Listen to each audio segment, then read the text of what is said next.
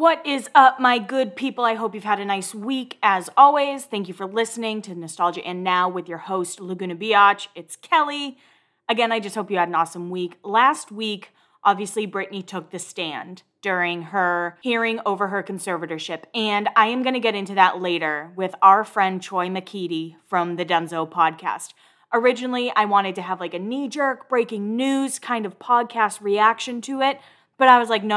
I need a fanatic. I need somebody who understands this in and out. And as someone who's a Britney Spears fan, I can still admit that I am not top tier. I love Britney. I will support Britney as much as I can, but I'm not someone who knows all the ins and outs of like her whole career. I know some deep cuts. I don't know all like the great deep cuts, but I know enough about it to have a conversation with someone who's an expert. You know what I mean? So yes, our good friend Troy will be joining later in the episode. I just want to say thank you guys. A lot of you actually Venmo'd me to help with Gail's adoption fees, which was very, very helpful. So Gail is now in my possession. That sounds weird. I don't know why I said it that way. But Gail and Jolene are getting along just great. And I still can't believe I have 2 cats. Still can't believe I'm almost 30, single with 2 cats. But you know what? I think that this is what the universe wanted for me. But I also wanted to say I did have extra from people, Venmoing me, helping me donate to Gail, to adopt Gail. And I gave all the extra to the Catio Nashville, which is Nashville Cat Rescue. I don't know if you guys remember during the dark days of quarantine when I fostered 2 feral animals. I got them from Nashville Cat Rescue. So I've worked with them a lot. They're a really great company, really great nonprofit in the city. So I am very excited to have 2 cats now. Gail and Jolene are getting along really well, but I will tell you, Gail is a little chatty bitch. So you may hear her in the background just chirping, trying to talk to me. But I gotta let her know, hey, I'm busy. I'm doing some work, okay, Gail? You can wait. Your story can wait. But as you guys know, this past week, we celebrated 4 years of Laguna Biatch. And can I just say how crazy that is? We have basically graduated high school together. We have grown together. We have hopefully grown together, right? I like to think that everybody who I've met during my years running this page have been nothing but kind. I know that in the past, I've talked about negative DMs I get or negative reviews or whatever it is. But those are so few and far between, and I wish I did not let them get to me the way I do. I just want to say thank you guys for still hanging out. If you have been here since the beginning, we have graduated together. So as we go on... Just kidding. Also, please don't think I was actually trying to sing. I'm an awful singer. I know it. If I could sing, it would be over for everybody. I'm just going to throw it out there. If I could sing and dance, it would be over. I would be JoJo. But I know last week I got sentimental, and I still mean everything I said. There have been a lot of life changes for me personally running this page. I have moved halfway across the country. I lost my cousin who was like a brother to me. I have opened up a lot more about, my mother's addiction and dealing with that. Now she's almost 150 days sober, or probably even more than that now. She's been sober since February 7th. And I'm just so grateful for that. And a lot of you have messaged me about addicts in your life and how you've been able to work with them and everything like that. And I don't know, it's become more than just Laguna Beach in the Hills. I think we can all agree with that. I'm sorry if you can hear Gail in the background. She really wants to talk to you guys, but I don't think I'm ready for her to guest star just yet. But I've said it once, I've said it a million times. This community is absolutely incredible. We work together. We have raised money for LGBTQ+. We've raised money for Black Lives Matter. We have cleared teachers' lists, which I want to do again this year. And probably end of July, beginning of August, you'll see teacher lists start popping up. And we did a great job last year. We were able to help so many teachers. And I love that. Also, Nashville Tornado, I think we raised $1,000, $1,200. And I was able to buy so many supplies to bring and donate. Again, what we have is really special. And now that, obviously, I've changed the name, when I pitch it to people, it's very different. Then I'm just I kind of want to have someone on. I will say, sad news, guys. Sophia Bush did decline, but she still her agent still responded, and she just said not now. So it wasn't a complete no. It was just a not for right now. So, fingers crossed, still putting that into the universe, and we still got a response. So we absolutely love that. But yeah, over the years, you guys have helped me through so many things. And even this year, I mean, I was in a really dark place February. I am surprised I'm still here. And I know that's a really dark thing to say. I'm very happy I am still here. But February was a really, really dark month for me. You know, I ended up quitting my job at the end of March, and you guys were like, hell yeah. I'm like, holy shit. But again, so many of you reached out to me and said that you went through certain situations that were very similar, and leaving that environment just made you feel so much better. And again, I always want to say thank you. And I feel like it's probably annoying at this point. You guys are probably like 15 seconds, 15 seconds, 15 seconds. But I think it's important to tell people that they have made an impact on your life before, you know, it's too late or whatever it is. I see people hitting certain milestones and all of a sudden they're like, oh my God, I can't believe this many people follow me. Thank you so much for enjoying my content. I don't really want to do that. I mean, I'm almost at 70K, which is pretty crazy. And it's funny, someone was like, you've had this page for 4 years. Why don't you have more followers? I'm like, I don't know. I mean, I have switched it up quite a bit over the last year, especially since November. So I think a lot of people didn't like it. A lot of people may have liked it. I don't know. But I'm excited to see what happens. I'm excited to see, you know, where the next few years will go. I don't know if it'll be the next 4 years, but you know what? Fingers crossed that something, you know, I'm always going to say, I've learned so much from running this page, and there are even times where I said, like, ignorant statements, and people have told me they were ignorant, and I was like, oh, shit, like, I need to grow, I need to change, and I need to learn from this, and luckily you guys have let me learn. And yeah, I thank you so much for giving me your time throughout the week and then listening to the podcast. Again, we're about to have Troy on, and Troy is like the MVP of Britney Spears fans, if you ask me. Like, you know how I know a lot about Backstreet Boys? That is him with Britney, and he also did an emergency podcast about Britney. So after you listen to this one, be sure to check out Dunzo Podcast. He's great. He does a lot of celebrity deep dives. I'm sure you guys are already listening to him. But again, just want to say thank you for 4 years. Cheers to 4 more years, and let's keep this fucking party going. Also, I finally figured out what the fuck I want to do for my birthday. I know that has been very annoying. I know it's something that I've talked about a lot, but I've decided on the 17th I'm going to do brunch, and then we're going to day drink a little bit, and then we rented a karaoke room at a bar in town called Kung Fu, which if you've never been to Kung Fu, definitely check it out. It's a really fun bar. But that's the plan. And then after, if I am still able to continue to go out, I will. But I didn't want people to feel like they had to be out all night or all day. I guess it is all day, right? Like noon to 6. But then after karaoke, they can be like, nah, it's time for us to go or whatever. I'll probably get food somewhere. And yeah, so those are my plans. And a follower was actually like, do you have any private karaoke rooms? Which I didn't even honestly think about, but I'm so excited. And I just want to let you guys know I have figured it out, and I'm going to stop spiraling so hard. Now, recently I have been tagged in a few things about MTV Fat Camp, and I had a follower on Twitter named Jordan. She reached out, and she was like, you need to tell the Fat Camp PD story again. I have not told this story in a while. I guess I told it on the podcast when the podcast first started, when I was still trying to figure out what the fuck I was doing, how to have different segments. That's like, I feel bad for people who gave up on this podcast 10 episodes in. There are some good stories, and this is one of them in my opinion. Now, the story about Petey. My friend went to college with him. She went to St. Bonaventure in upstate New York. I believe it's in Orleans, New York, or Orleans. I don't know how I know they can be pronounced different. But one weekend, my friend and I wanted to go visit her because, you know, she had some boy drama, and we were like, listen, she needs her best friends. It's an 8-hour drive. Let's fucking do it. So my friend and I hopped in her Jeep.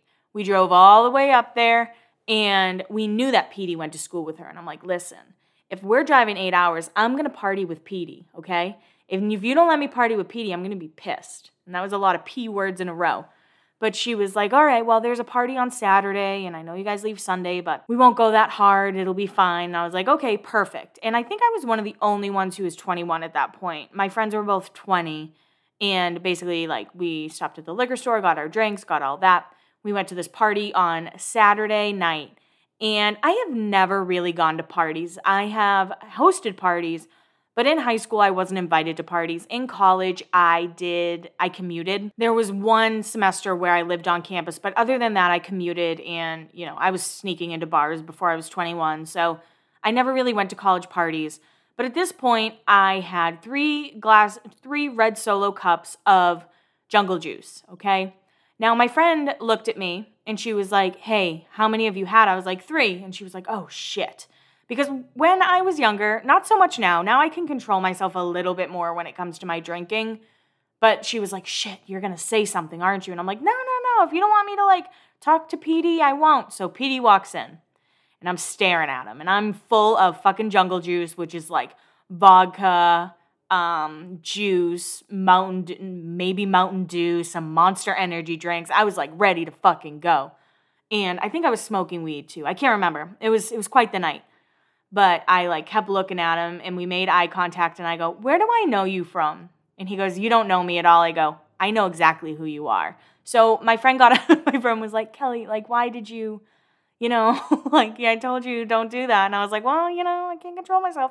Anyway, we ended up talking for most of the night, and I was ready to, like, hook up with him. I'm like, I came all the way to upstate New York, help my friend out. She seems to be better.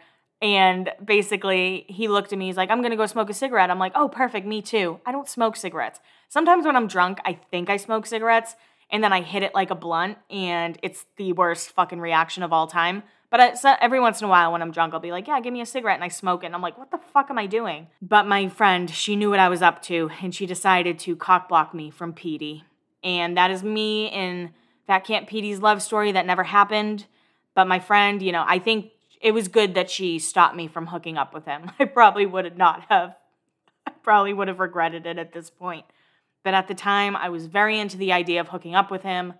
And yeah, I guess you can watch MTV Fat Camp on YouTube. And I may have to rewatch it because Diane is a fucking queen. Somehow I ended up being Facebook friends with her for a while. And she would wish me, like, happy birthday. And then I think she realized she had no idea who I was and unfriended me. Sad day for me. But yeah, that is me and Petey's ships in the night tale of our love story. And can I just say, I feel like True Life is some of my favorite reality TV of all time. I still remember, obviously, True Life Fat Camp. I remember True Life I Have Tourette's. I remember True Life I'm on steroids. True Life I'm getting married. I remember all of those. And I don't know if they're on Paramount Plus, but if MTV was to just play a full day of those shows instead of ridiculousness on loop, I would be so pleased. And what's crazy is Laguna Beach was supposed to be like True Life. That is how they pitched the show to everybody who was on the cast. I think you guys probably know that by now, but that's just a little fun fact. You guys, I'm about to say something pretty controversial. I think this last episode of The Hills New Beginnings was actually really, really good, and I'm actually excited for next week's episode.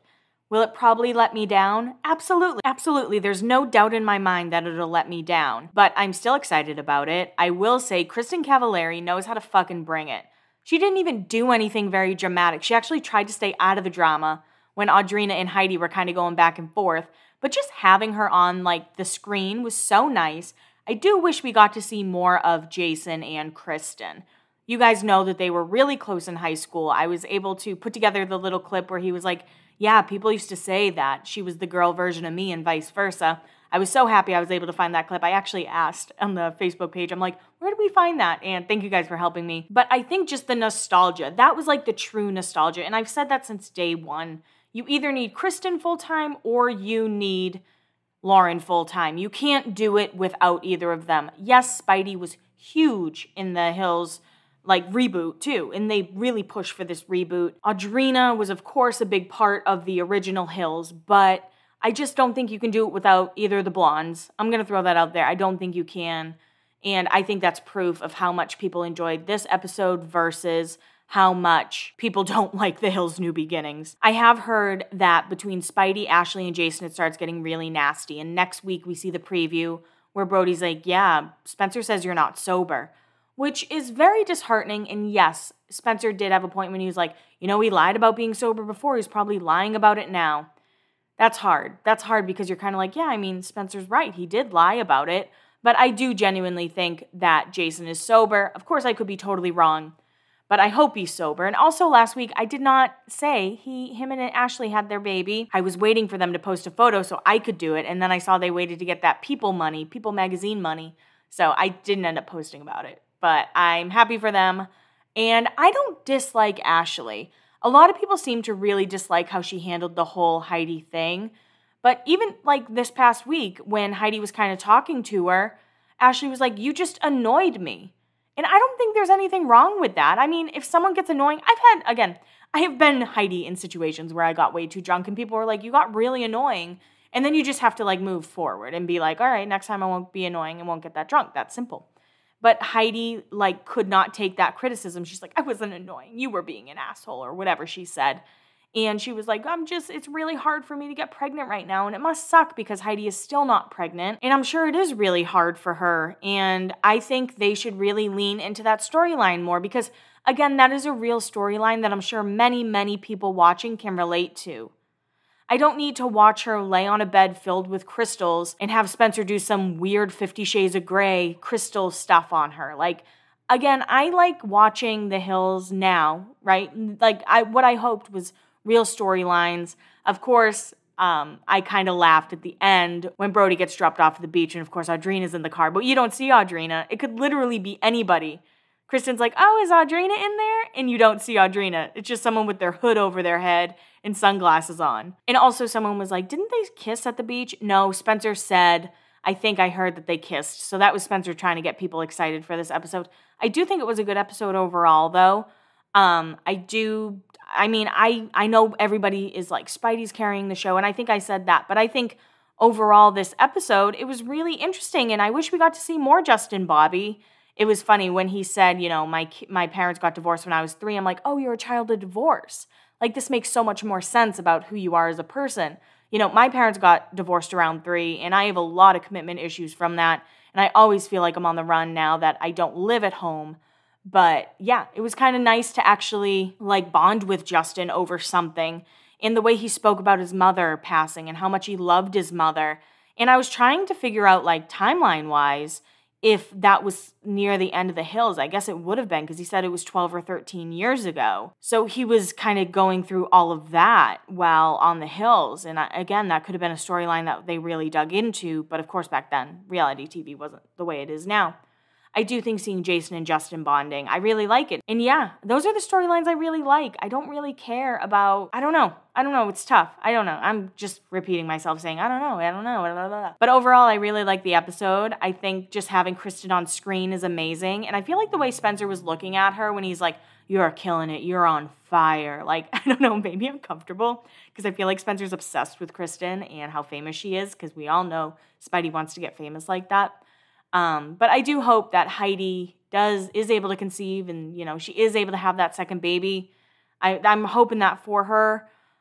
And yeah, I think that's a storyline they should lean into more, just like they should lean more into Jason's addiction. And that's really all I got on the episode. I was pleasantly surprised of how much I liked it. And I like that Kristen didn't go in there just to stir the pot completely. She stirred it a little bit. But just seeing her on TV makes you happy. You're kind of like, yeah, Kristen Cavallari's back on my TV. Things are right in the world. Frankie also had a speaking part this episode. He got to speak to Kristen, and it was very nice to hear him speak some words because they do him dirty all the time. Overall, I will give this episode a 6 out of 10 when usually I give it a solid 2 out of 10. Next week's episode looks really good, and I'm excited about it, but again, I will probably be disappointed. But again, I have heard from people that the fighting between Spencer and Heidi versus Ashley and Jason gets really real, really nasty, and it seems like there's still bad blood there, and I do not think it's fake. All right, guys, so we are going to do like a mini brunch. This is kind of like, you know, when you are going to see a show with a friend, maybe a concert, and you guys meet up for drinks before the actual show. That is what this pop culture segment is. The meat of it is going to be the Free Britney movement, which of course Troy is going to be a part of. But the first thing I want to talk about is Stephen Amell from the CW show Arrow. That show got canceled a while back, but he was recently in the news for being kicked off a flight because he was yelling at his wife. Now he tweeted that he was not yelling, he was just upset, raising his voice a bit, and got off the flight when asked. I feel like it takes a little bit more to get kicked off a flight than like raising your voice a little bit. According to TMZ, the flight attendant said that he was belligerent, yelling, they were nervous for his wife's safety. Stephen ended up putting out a tweet, I believe, saying something to the effect of, must be a slow news day. My wife and I got into an argument and I got off the plane right when I was asked.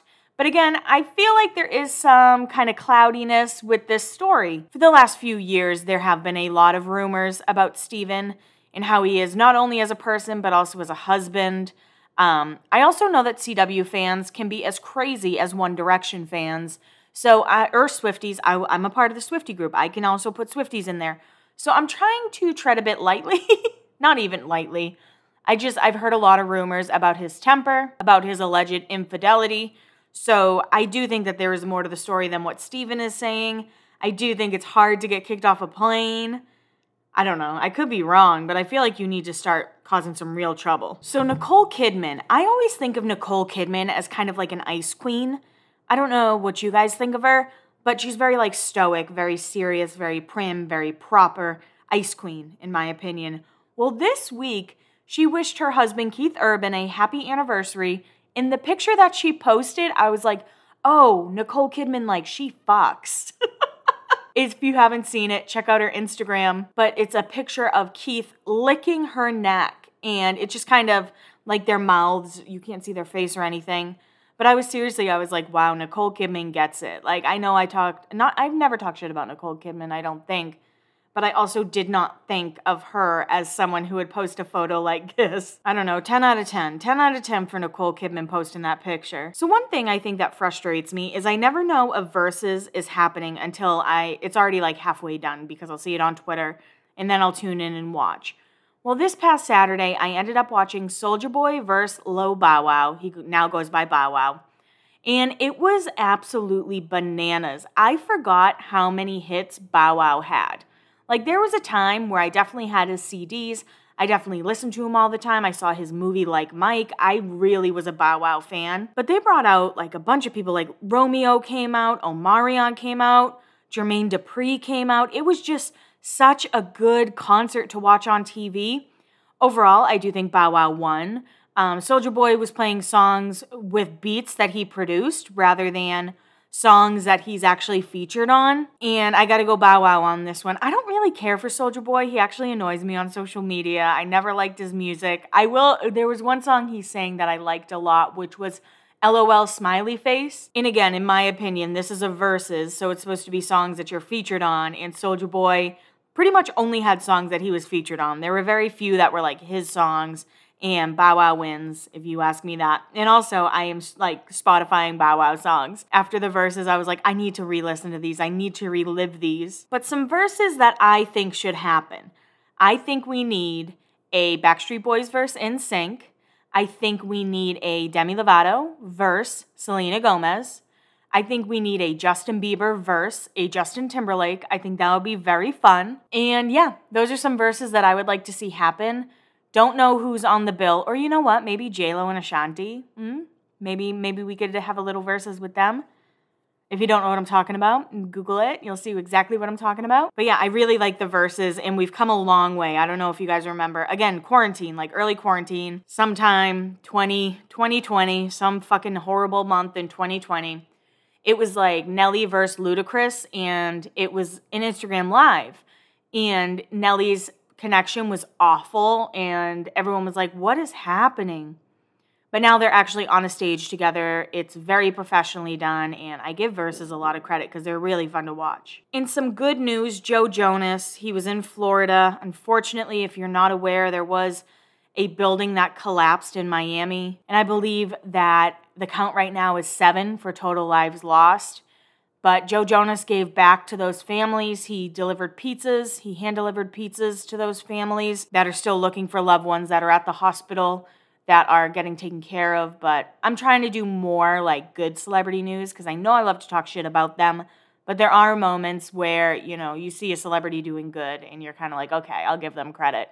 And it's funny, for a long time, I just really disliked the Jonas Brothers, but now I'm into them. Even Nick Jonas posted something on his Instagram. I believe they're in Ohio filming a 4th of July special, and he saw some girl wearing a Jonas Brothers shirt, and he called her over. She took a picture with them. Really cute video. You can see that on his Instagram. Now, guys, Ed Sheeran.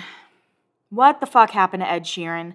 I used to love Ed Sheeran. I feel like most people listening to this podcast probably went through an Ed Sheeran lover, like you were obsessed with him, at least for a little bit. But his new song is so bad. It's so fucking bad. It's such a flop. And I have to say, Ed Sheeran's old music, and I hate to be that person, but I'm going to be that person, but like A-Team, Kiss Me, Give Me Love. Give Me Love is my favorite song by him. Those were some lyrics. Those were some good fucking songs. And now he's just dressed as a vampire bopping around telling me nothing good happens after 2 a.m. Hopefully this is just a fluke. Maybe the rest of his album will be good. I didn't enjoy his album Multiply, I think it was. I don't know. He has like Multiply, Divide. I think he has another one. I can't remember. But I did like his song Galway Girl. That song was fun, but I didn't like any of the other songs on that album. Hopefully this is just a fluke. Maybe he's just throwing us off and the rest of his album will be really, really good because I think Ed Sheeran can do better than Bad Habits. So more CW drama. The boys were fighting. So Jensen Ackles and his wife Danielle Ackles, who I love dearly. You guys know she's Rachel Katina. Very much in love with her. Love with both of them, actually. They're both very attractive. But they are putting together a show about the origins of Supernatural. Now, I have never watched Supernatural. I've never watched one episode, but I know that their fans are like die heart fans. I feel like it was weird me saying die over and over. But they're like super fans. I don't know if they have a name like the Gleeks did, but the Supernatural crew rolls hard for their men. And a lot of people were DMing me once I posted it being like, well, Jared has a right to be upset. Jared, I'm like, yeah, I guess so. But I've also read that Jared and Jensen have kind of grown apart, especially during the pandemic, due to political beliefs, due to vaccine beliefs, due to things like that. And also, Jared's been in trouble for drinking lately. I don't know what's up with Jared Padalecki, but I guess we'll have to wait and see. Anyway, Jared put out a tweet that said, "Dude, happy for you. Wish I heard about this some other way than Twitter. I'm excited to watch, but bummed that Sam Winchester has no involvement whatsoever." Somebody responded to his tweet saying, "This has got to be a bad joke. Hello, Jensen Ackles. This ain't it. Sirs, we are freaking out."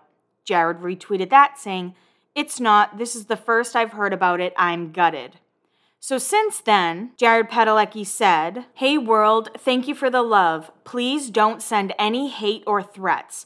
I care deeply about everybody involved and would be in true misery if any of them were harmed or threatened." Again, it's like, dude, you're the one who kind of brought it to everybody's attention though. And I think that that's why I was having a tough time because I'm like, no, you can't take that one back, sir. You were the one who kind of like started the mob against Jensen and Danielle. And I guess somehow it doesn't involve his character, Sam. Again, I am not a Supernatural fan. I've never watched an episode, but that's what somebody told me. It wouldn't even make sense to have Sam involved. But it does seem like the boys have made up because on June 25th, Jared Padalecki tweeted, "At Jensen and I had a great talk, as we do often, and things are good. The show is early in the process with miles to go. We've traveled a lot of roads together, and some of those damn roads have bumps. Bumps don't stop us. Once brothers, always brothers." Jensen Ackles retweeted saying, "Love you, Jarpad. Miss these talks. I forgot how much FaceTime we always used to get. And I miss that too. I know you're busy, as am I, but you're still my brother. I miss you, pal."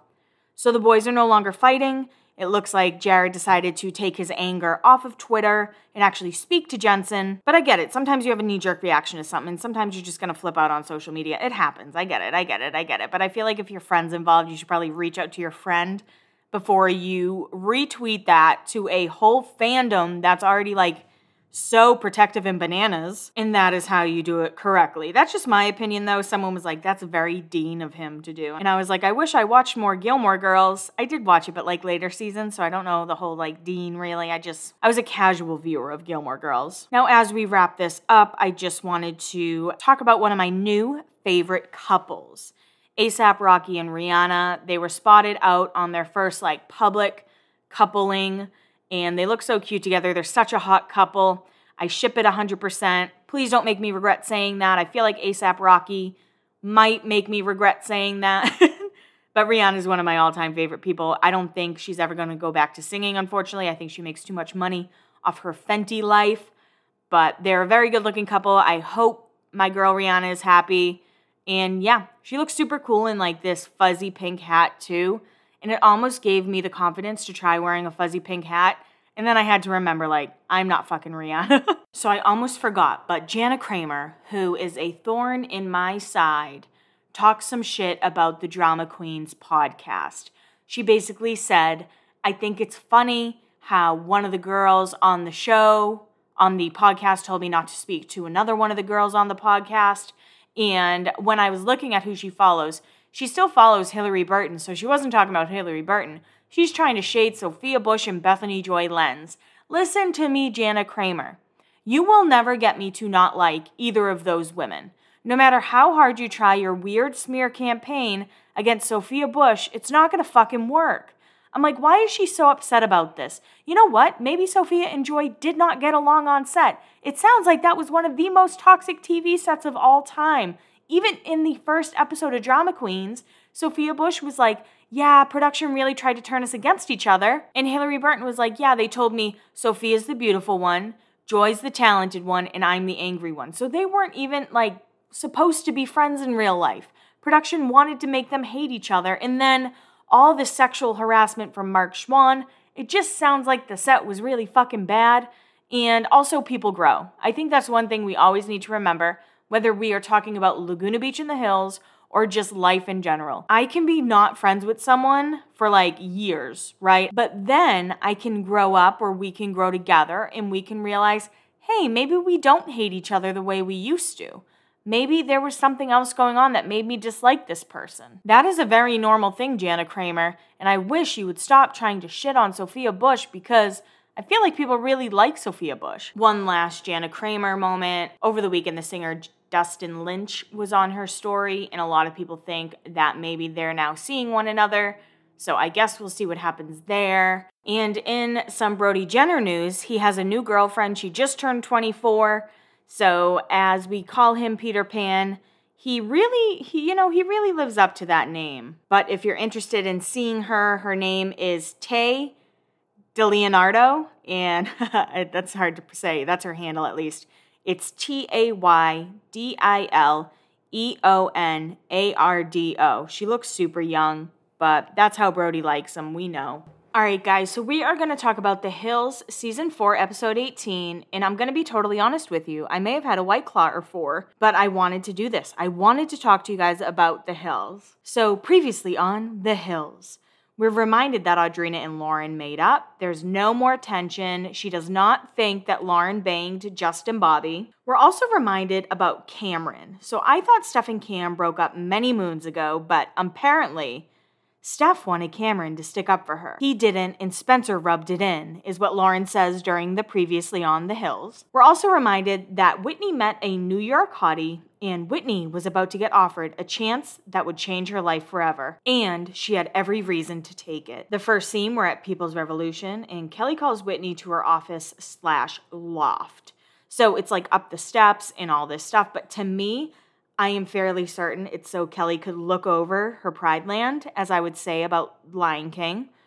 I could just picture her standing there, like looking over the railing, furious at everybody because they did not wear all black. But we find out that Diane von Furstenberg needs an in-house PR person, and it made Kelly think of Whitney.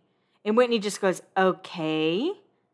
So Kelly set up an interview in New York City. Day after tomorrow, the job is in New York. Yes. You know, despite how demanding I am, I think of the people who work for me, where they're headed, and what would be best for them. I don't want to lose you, but you've done a lot for us, and this is a once-in-a-lifetime chance. Diane is a legend, Kelly says to Whitney, and I have to say, I feel like bosses like that are the best kind of bosses. The ones that are aware that you're not going to be there forever, but they want to help you like continue with your career and find a better spot that fits you and your needs. Sounds amazing. It's just scary. Whitney's like, what the fuck? I didn't expect this. And Kelly is like, do it for the experience. And Whitney's response is, then I have to do it. Yeah, Whitney, if Kelly Catrone's like, you have to do something, guess what? You're going to have to do it. That's my thoughts.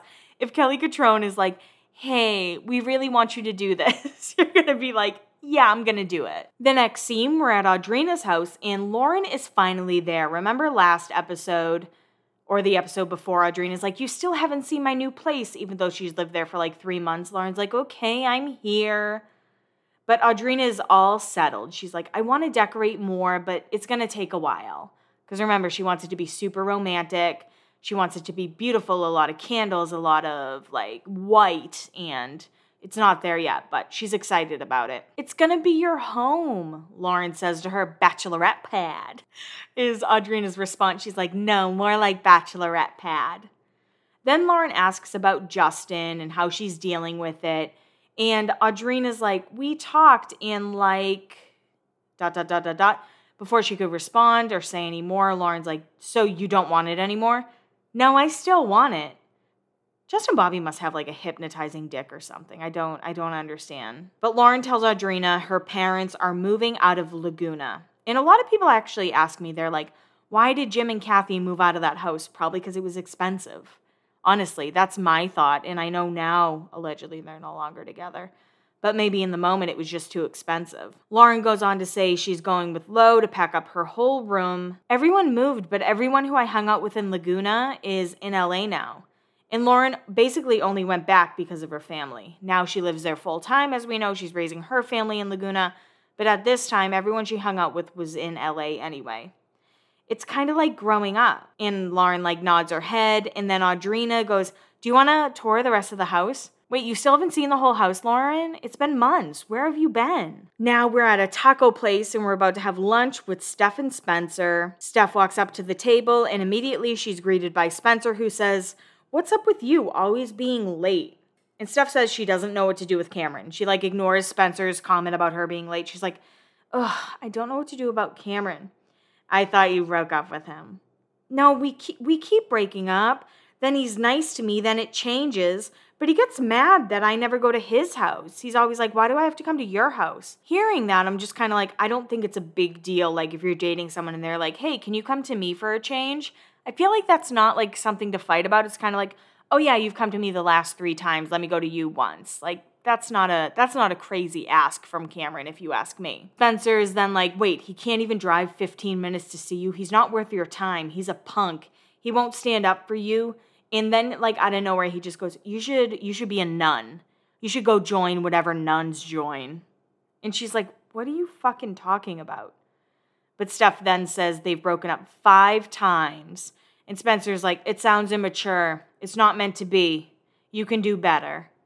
And in this moment, I'm like, is Spencer being nice?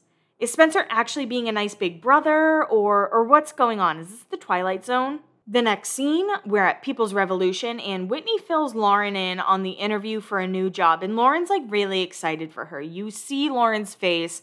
It's one of those, like, I'm excited you're getting out of this hellhole, but I'm gonna miss you. I feel like we've all had that with our work life, when you know they're going on to bigger and better things, but you're still like, how fucking dare you leave me here? That will be the most awesome thing ever, is what Lauren says to Whitney. And then Whitney goes, but that would mean I'd be moving to New York.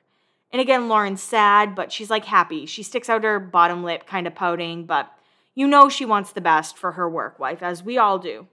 I'd regret it if I didn't go. We then find out that Whitney is not only landing tomorrow, she's also leaving tomorrow, same day. And to me, that's a lot of traveling, especially because New York to LA is not a short trip. I know Vegas to Boston is 6 hours, so I'm going to assume that is pretty much the same for New York to LA. And right away, Lauren's like, you have to see Jay. Are you going to see Jay? And Whitney's like, yeah, I think I'm going to see Jay, even though it won't be for long. Dream boy, dream job. And that is also the name of the episode. I didn't say it at the beginning. But I love when they say the episode name in the actual episode. I'm like, okay, I see it. But yeah, she goes, dream boy, dream job. And Whitney says she needs to do this for the job, not for any other reason. She's like, it needs to be for me, not for a boy, not for anything else. But it's all happy. It's all smiles. Lauren is going to miss her work wife, but she's also very, very excited for this opportunity for Whitney. We then have a very quick scene between Spidey and Cameron and Steph. It's a date, and Steph didn't tell anyone that Cameron was coming. But Spencer says it's unexpected, and he's surprised. And it's just very awkward. Like, it's just an awkward scene. Last I heard, you made her cry, is what Spencer says. We're going to try to work things out. We're going to try and start things over, Cameron says. And it's just tension. You know those scenes in the hills when it's all people just looking back and forth between one another? That is exactly what this scene is. We don't even know what they order for dinner. But we do know that they're going to have tension at the table. no matter what arrives. The next scene, we are in Laguna with Lo and Lauren, and we see Jim and Kathy packing. And let me tell you, Jim is just as fine as I remembered him. Kathy and Jim talk about downsizing. They're like, Brianna's out of the house, Lauren's out of the house. We just have Brandon, who's gonna be graduating in 2 years. It sounds like they're moving out of Laguna, but I'm not sure if they did. It seems silly to live in a big house with just 2 people, Kathy says. And this moment actually made me really happy. It's Lo and Lauren are like turned away. They're going to look in Lauren's room to start packing. But before they walk away, Jim just says, thanks for helping, Lo. And she goes, no problem, I love to pack. You're a good friend, Lo, is what Kathy says to Lo as they're, again, walking away. But it just made me think of like a certain friend's parents that I'm like really close with that I absolutely love. And then it was also a reminder of when Lauren was grounded for bad grades, and Lo's like, you shouldn't be failing. She's right. I wish we got to see more Lo, Lauren, Jim, and Kathy. Now we're in New York City, and Whitney is looking sleek in her black dress. She's ready for her interview, and they're like, okay, take a seat. Alex will be right with you. And we have a montage of Whitney looking around at everybody working, and it seems very busy. It seems like there's a lot going on. And maybe Whitney is a little overwhelmed at the moment. But we end up meeting Alex Boyer, and she sits down. She's like, Kelly spoke very highly of you. And Whitney's like, yeah, do you want to see my resume? And she explains her role with People's Revolution. She was helping with casting, helping with styling. I've always wanted to work with a designer. And Alex starts talking about how she would be a coordinator. It's a broad position. And Whitney says she's ready when they need her. She's like, when can you start? And Whitney's like, as soon as you need me, I can be here. And out of nowhere, Whitney just goes, I think I should come to the city. The city, she's already telling us about her show that she's going to be joining, and we don't even know about it. But this is almost like a Taylor Swift Easter egg. You know what I mean? She's telling us I should be in the city. You're right, you should be in the city. And then MTV is going to make a series about it, even though I didn't watch it, and I kind of want to watch it. Honestly, I think after The Hills, Laguna Beach Season 3, I'm going to dive into the city. And that way I can also watch Timmy and Whitney. I don't really watch it now. I don't feel a need to be totally honest. But I do know a lot of you guys love it. So, yeah. When I watch The City, I'll definitely watch their recaps, I promise. So now we are back in LA, and we are at one of the most uncomfortable scenes. Cameron shows up to Steph's, and right when he walks in, Steph's like, how are you? Better days. All right, Cameron, thanks for being just a wealth of personality. We really appreciate that. It's very awkward, but I'm going to play an audio clip of Steph breaking up with Cameron in 3, 2, 1. I think we know that this isn't working. I think we both kind of need to compromise and work this out, because it's worth it to me. I don't know. Maybe we should... I don't know, like, how much there is good in what we had. It feels like it was so long ago, and I don't know how it got so bad. Like, I'm sure I said, I was like, this is the happiest relationship I've ever been in, and it was. But it's not there anymore. Like, where I am right now is, I deserve better than this. I just want, like, to find a guy that makes me happy. If that's what you want, then that's what you need. And during this whole scene, Steph's like bawling her eyes out. She looks so sad. It actually, like, I don't know, it's just awkward. And Cameron's like, okay, you can break up with me if you think you deserve better than me, whatever. So back in Laguna, Lo says LC did a great job at keeping everything. She's like, you did a great job keeping everything from middle school all the way on to high school. And Lauren ends up reading from her diary. She says, quote, this week I'm grounded from bad grades. Surprise, surprise, end quote. And Lo right away, she's like, I've never had a diary. To be honest, I've tried so many times to have a diary and like write down my thoughts and feelings. But I'm like, no, it's too traumatic. Like, I don't want to reread it. Here and there, I'll keep like notes in my phone or something. But I don't have a diary. I should have a diary, but I don't. So I'm going to play an audio clip of Lauren reading from her diary in 3, 2, 1. It's actually a really good one, so make sure you listen. My parents sold our first house that I grew up in. It's weird knowing that the house I spent the last 15 years of my life in will never be my home again. I hate knowing that the people that just wrote a check and purchased so many memories They don't know about the first kiss Steven and I had in my room. Oh my gosh. So right after that, she ends up picking up her first cell phone, which looks like a fucking landline. It's huge. It's so funny. And then she goes, oh my God, I wrote a will. Did you guys ever write a will? Is that just something that, like, not everybody does? I feel like I had a will in, like, 8th grade. I was like, my 6 CD stereo changer, it goes to my friend Steph because she loves music just as much as I do. I really feel like I had one. But Lauren ends up reading it and she goes, P.S. I'd like to be buried in my homecoming dress with my crown on my coffin. And they all, meaning like Lo and Lauren, end up dying laughing. And I can't help it in the background. Do you guys remember those little Victoria's Secret pink dogs that they used to sell? They were like white with the words pink on the side of them. She had one of those on her dresser, and that like caught my eye immediately because I think I had 2 or 3 of those. And basically they go outside, they start talking, they're kind of looking over the city, almost like Lauren and Steven did, I believe, season 1, episode 1 of Laguna Beach. When you're moving, it closes another chapter. No matter what goes on in LA, I had this home to come to. I guess this makes LA my home. And they just start reminiscing a little bit more, and Lauren's like, there are no memories in this new place. You have to make them, Lo says. And then Lauren's like, I guess I have to make our home more homey. And Lo's like, don't say that. We're not adults yet. We're not there yet. And Lauren just kind of laughs. But honestly, my dad and stepmom have been talking about selling their home, which I lived in from when I was 18 to 26. Now, I never really had a home. I know that sounds really sad, but I guess I had an apartment that I lived in from like 1st grade to 8th grade. And that's basically what I would call my home base. Then I lived in a different apartment with my mom for 4 years, all through high school. And then I moved in with my dad right after high school. But I feel like a home base is kind of hard for me to grasp because I just never had that. I would say the closest thing I had to a home, like a home base where I could go no matter what, was my grandparents' house, my nano and my papa's house. And they're in Carver, Massachusetts. My dad ended up redoing the house. It's absolutely beautiful.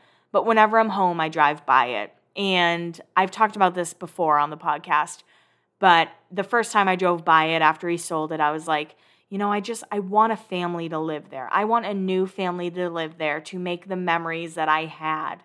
And when I drove by, I saw a couple, a husband and wife, who I'm assuming, and then 2 kids. And I was like, perfect, that's amazing. And of course I'm a creep, so I slowed down a little just so I could see the house, and they waved to me and I waved back, and I was like, if you guys only knew how much that meant to me. Like, I still drive by it when I go home, and they always kind of wave at me, and I'm like, I wonder if they're like, who is this weird brunette girl who drives by in the tan truck every few months and slows down in front of our house? Now, my friends, we are getting ready to wrap up the episode. I know this recap was kind of short. I'm sorry, but I'm really excited for you to hear all the Britney stuff that I talked about with Troy. I think you're really going to like it. But we end it in New York City, and we see Jay walking up, and he's waiting for Whitney outside of where she was having her interview. And they hug, and they're like really holding each other, like they're very into one another. It's actually kind of like sexy if you ask me. But he very much reminds me of an Australian Justin Bobby, so I don't think I trust him. Again, I have not watched The City, so please don't ruin it for me. I genuinely know nothing about it. But Whitney looks up at Jay, and she's like, I'll hear from her tomorrow. And he asks if she's there to stay.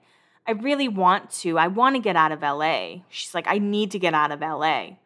And things could be different. And they keep touching, and like his hands are on her hips and her arms are around his shoulders. And I'm like, ooh, what is going on? Whitney can't focus on anything. She's like, he's asking her questions, and she's like, what? And I'm like, I get it, Whitney. If this hot Australian man was all over me, I wouldn't be able to focus either. I love this dress, babe. You look so hot, he says to her.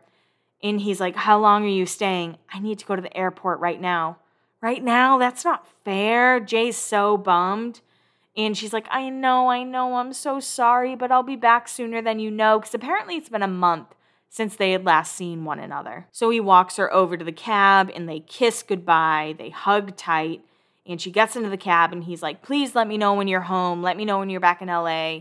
Make sure you're home safe type of deal.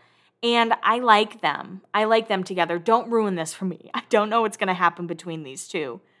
But I really hope good things happen between these two. And they both look so sad.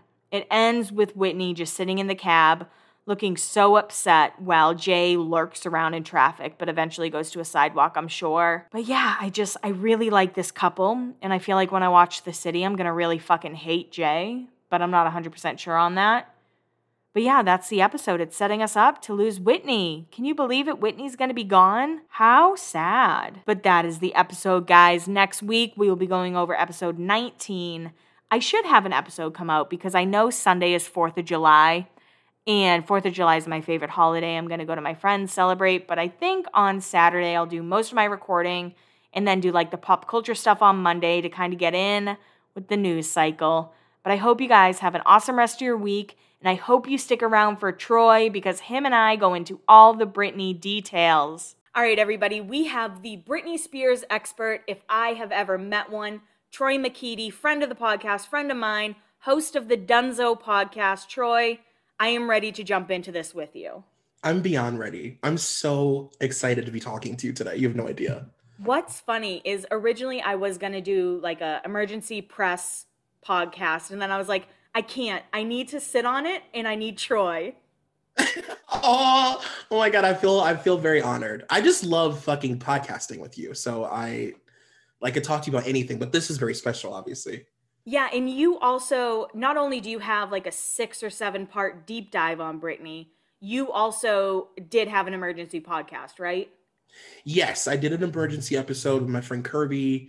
Kirby and I she wrote an article that didn't end up coming out because with Britney stuff, it's like you put it out and then a day later something crazy happens and it becomes obsolete, whatever thing you did. So she wrote this article about about beauty standards in the industry when it comes to hair.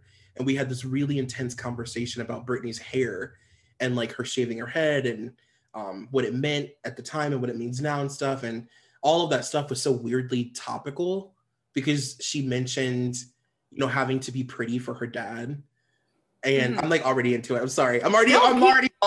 Keep going. But she mentioned in her speech having to be pretty for her dad, and I've always equated her hair to like, Britney Incorporated. And when she shaved it, it just felt like such a middle finger. Yeah. So to hear her say that was like I was like, holy crap! It was very full circle. Yeah, absolutely. And we will dive into everything Britney. But before we do that, I want to talk about how celebrities have reacted to this news. Because I feel like, and I could be wrong, you might disagree with me, but when it comes to like the public and celebrities, there's a clear gap. But somehow Britney fans have been able to almost bridge that gap because they noticed that things were wrong. And I know I'm not exactly talking about celebrities' reactions, but what do you think about that? The fact that, I've known about Free Britney for like 5 years at this point, I think. Right.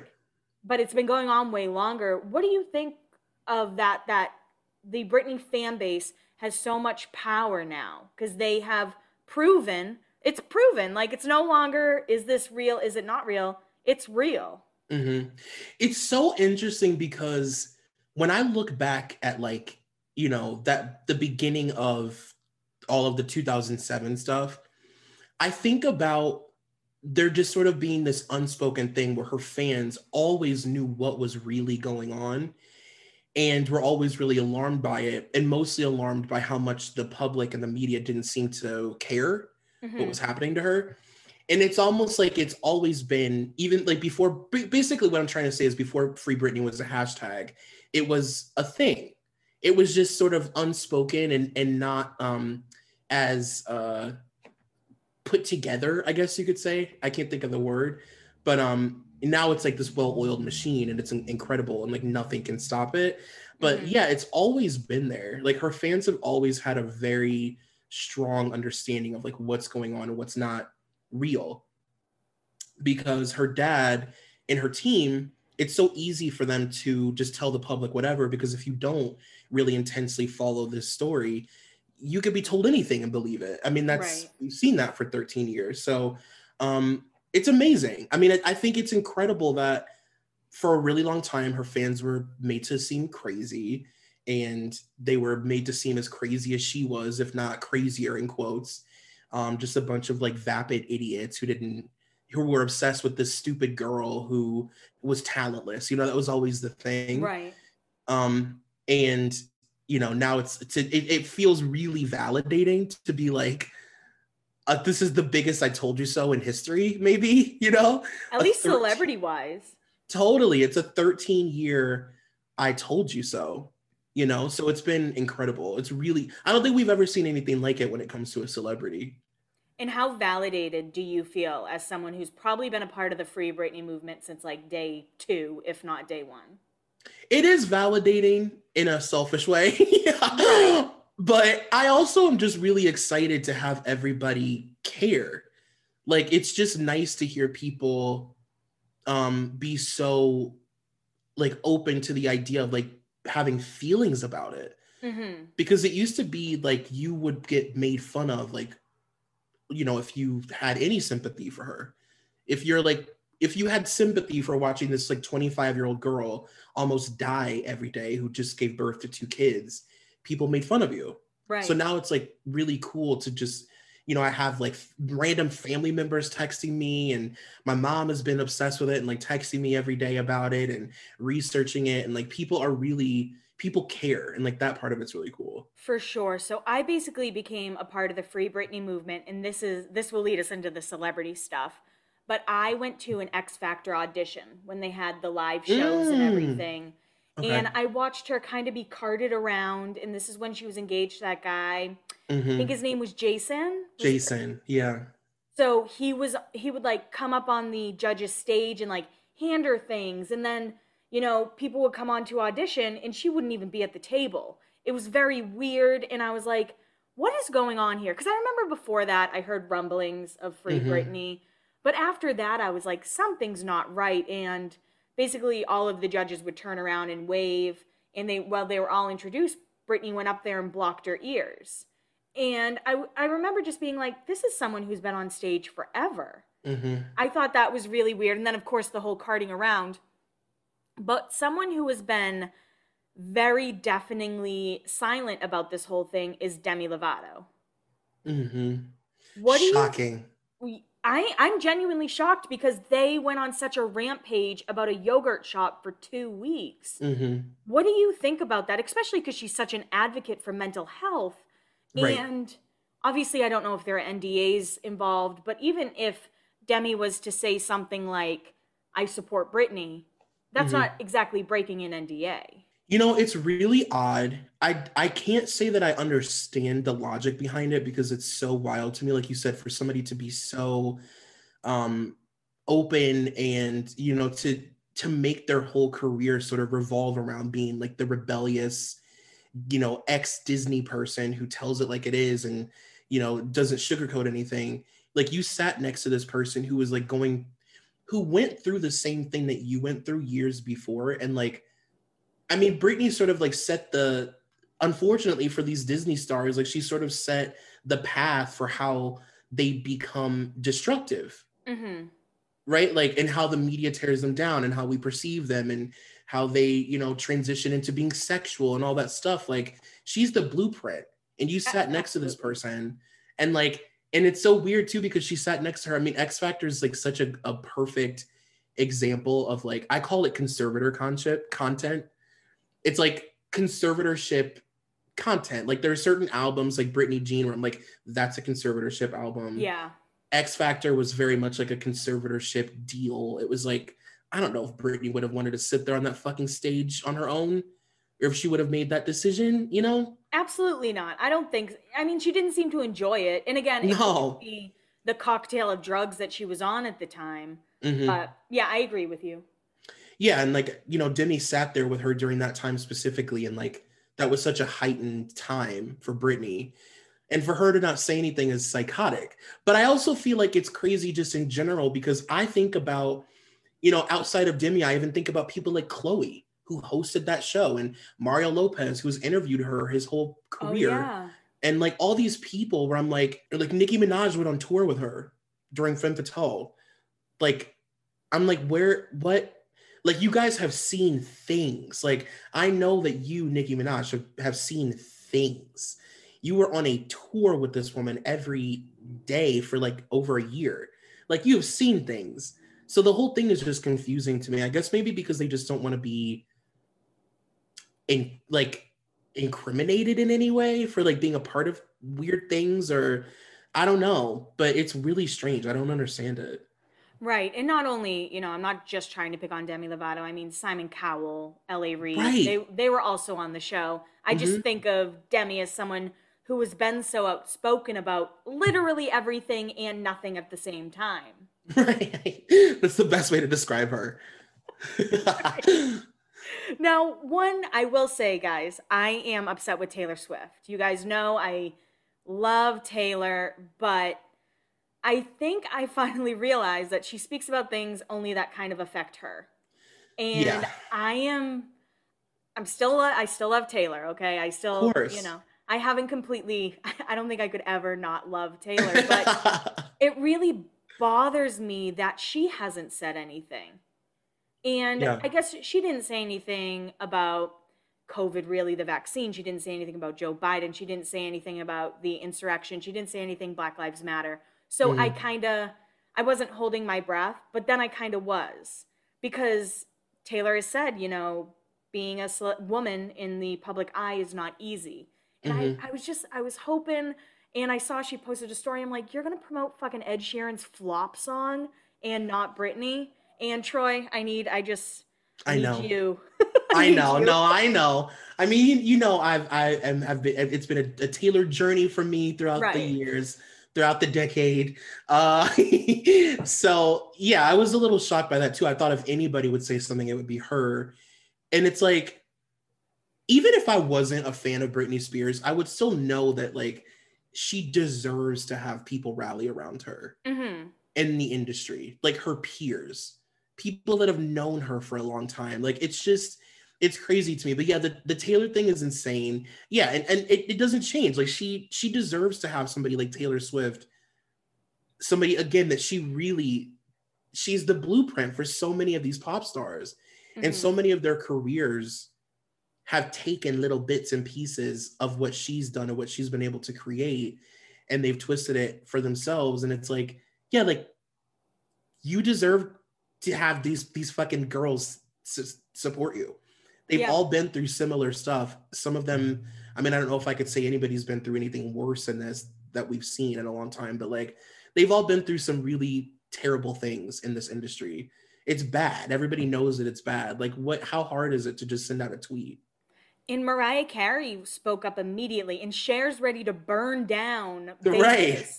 Right. Exactly. Because they get it, Yeah, and didn't Mariah almost have something similar put on her? I read somewhere that her mom and sister or brother tried to put her in a conservatorship. Yeah, you'd be surprised at how many people have had conservatorships sort of in their orbit, because it's like none of us really had a shorthand for what this means until Britney. I didn't know what a conservatorship was. I'd never used the term conservator a million times a year until her. I had no idea. But then after it came out, it was like, oh, like Lindsay Lohan's almost been in a conservatorship, and Courtney Love, and like all these different people have almost been in them. And yeah, Mariah too. Like, Mariah's story is so weirdly similar to hers, And notice how you didn't say any men's names when you were listing off people. Totally. It's so, and the men, I mean, the fact that the word conservative has never like orbited Charlie Sheen or somebody, like, you never see the idea of that isn't even a thing. Yeah, absolutely. My first thought was Charlie Sheen. Now, there was a male celebrity who spoke out, and my first reaction was like, fuck you, don't make this about you. But Justin Timberlake, okay? So my issue with his statement, if he was just say, my thoughts are with Britney, Jessica and I are thinking of her, but the fact he had to add, no matter our past, good or bad, I'm like, people still care the fact they dated, but I was like, it's been 20 years since your breakup, and you have been able to slut shame her for at least, a decade of that.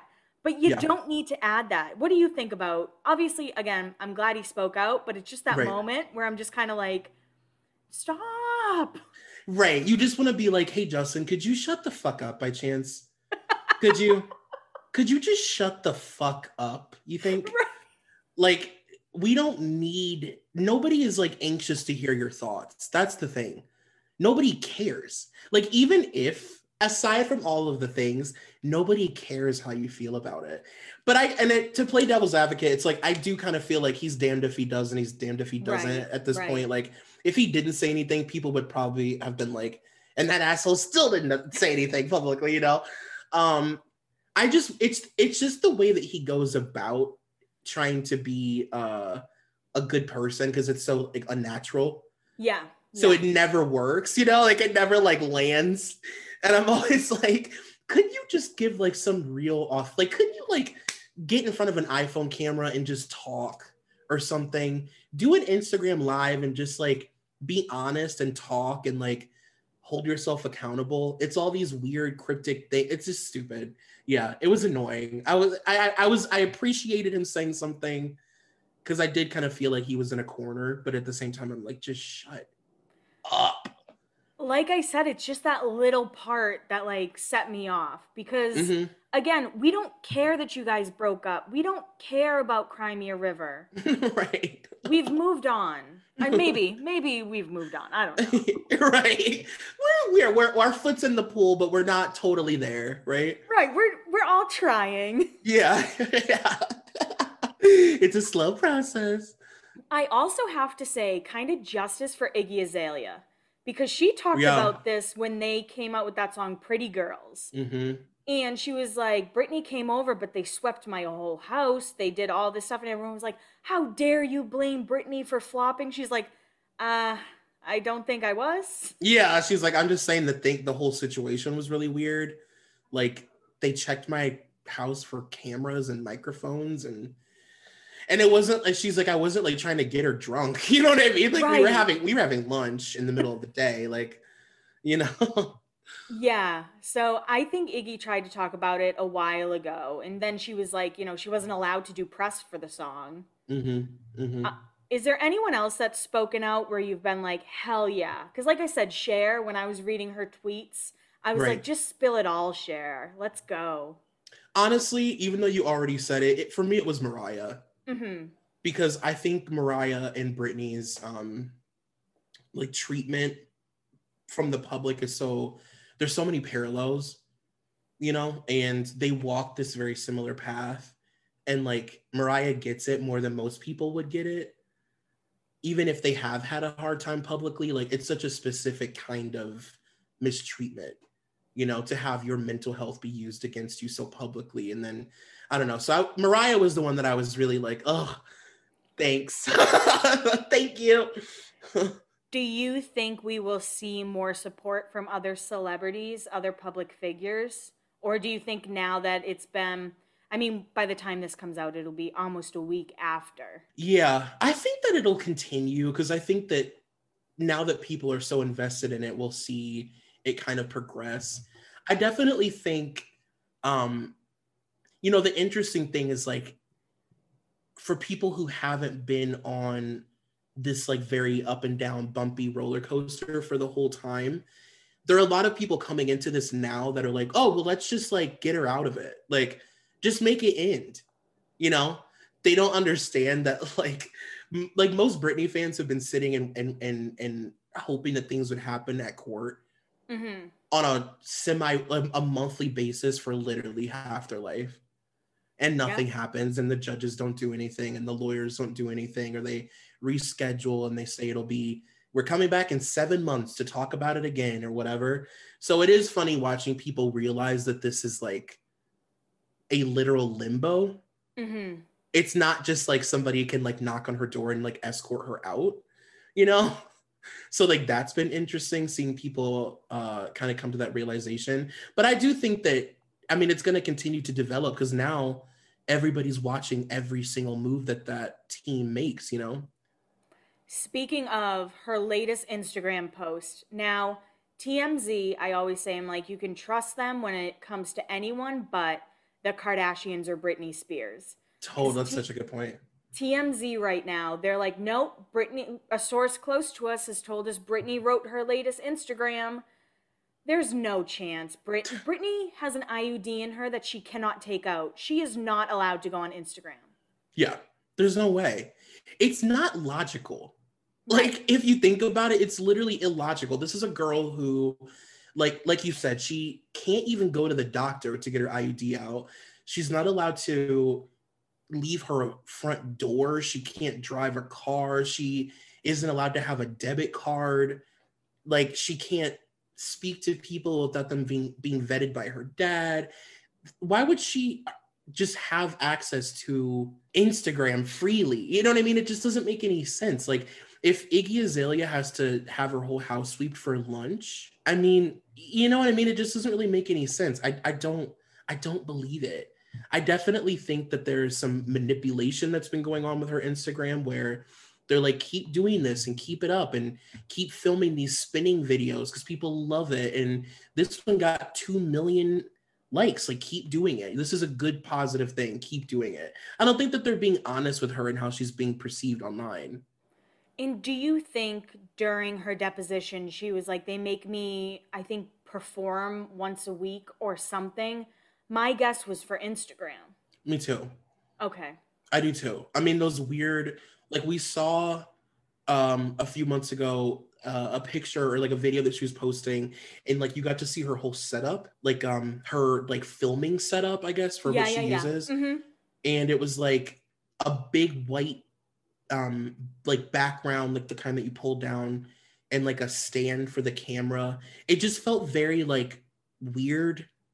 Obviously, the whole thing is really weird, but yeah, I think that her Instagram is so sinister and weird. And honestly, I don't really engage in it a lot.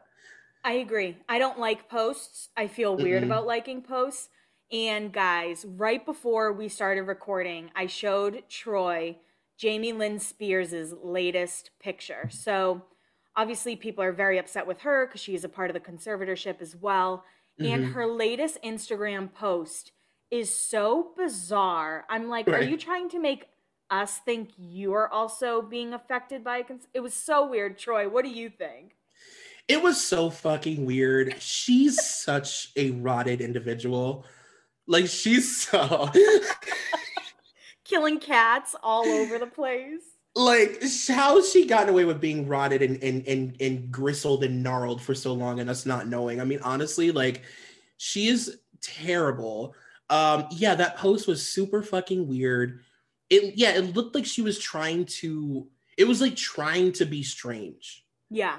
You know, it was like trying to be weird. It's like, girl, what? And she turned all of her comments off. Absolutely. I mean, do you remember when she like jumped behind a sandwich shop and tried to stab people? Yeah. Yeah. Dude, she's like straight up, like, no joke, like Vicky Valancourt. I'm not even kidding. Oh my God. You know what I mean? I just feel like she's like a little blonde Vicky Valancourt. And then like, I don't know if you've ever read about all the terrible shit that she did on Zoe 101 with like the other girls, and she was like a terrible bully, and you know, she got that girl kicked off the show and like made Britney show up and be mean to her. Like, she's dreadful. Yeah, I mean, I'm not an older sister, but if I was, I would definitely defend my younger sister if they were like, oh, this girl's being mean to me. So, because when I read that, I was kind of like, oh, like Britney wouldn't, like, that doesn't, what? And then I was like, oh, they're sisters. Like, that's. Yeah, totally. If your baby sister's like, this girl's a bully, you know what I mean? Like, of course you'd show up, and you're Britney Spears. You're the most powerful person in the world. Yeah, Jamie is just, and same thing for Brian. Somehow Brian Spears is, you know, not getting as much heat. And I know that he's not like contractually as involved in the conservatorship. I mean, Jamie was literally helping them like take money out and put it in accounts and stuff. And, you know, she's really heavily involved in it. But Brian is also a piece of shit. And he's said horrible things about her, like, publicly and like in interviews and stuff. And I'll never forget that interview he did last year where he said, unfortunately, the women in his family are strong-minded. Like, just hillbilly fucking trash, honestly. Yeah. And I remember there was a time where Britney was with him a lot, but it seemed like she was more with his daughter. Like she was holding on to her niece very tightly. Right. And it's like, it's so unfair. I mean, especially because, you know, when she was younger, her brother would be taking her out to the bars and stuff in New Orleans and like really like kind of helped teach her how to party as a kid, you know? It's like, I just think that he's trash too. That whole family is disgusting. And I just want to say on record that I've always been very weary of Lynn Spears, always, even when I was younger. Can I tell you why? Her fucking book. When Britney, this was before Britney was, before 2007, before, you know, everything happened. Lynn came out with a book where she talked about how Britney lost her virginity at like 14 or 15 to like an 18 or 19-year-old. Yeah, that she was letting live in Britney's room. Yes. Like, and because he was like a popular, wealthy kid from Kentwood and it would help their name. Like, yeah. I don't think people understand the extent of how much of a true JonBenet Ramsey Britney was as a kid, like a real pageant kid, the real deal, flipper and all, you know, kisses, smoochy, cupcake hands. Like, Britney was a pageant kid, and her mom is a stage mom. I mean, she is almost the purest definition to me of a stage mom. And of course, I appreciate, you know, people make the argument that, you know, she was there and Jamie wasn't there. And, you know, her mom was the one traveling with her and being around as much as she could. But like, obviously she wasn't protecting her daughter. Right. It seemed like Felicia was, if anybody. Exactly.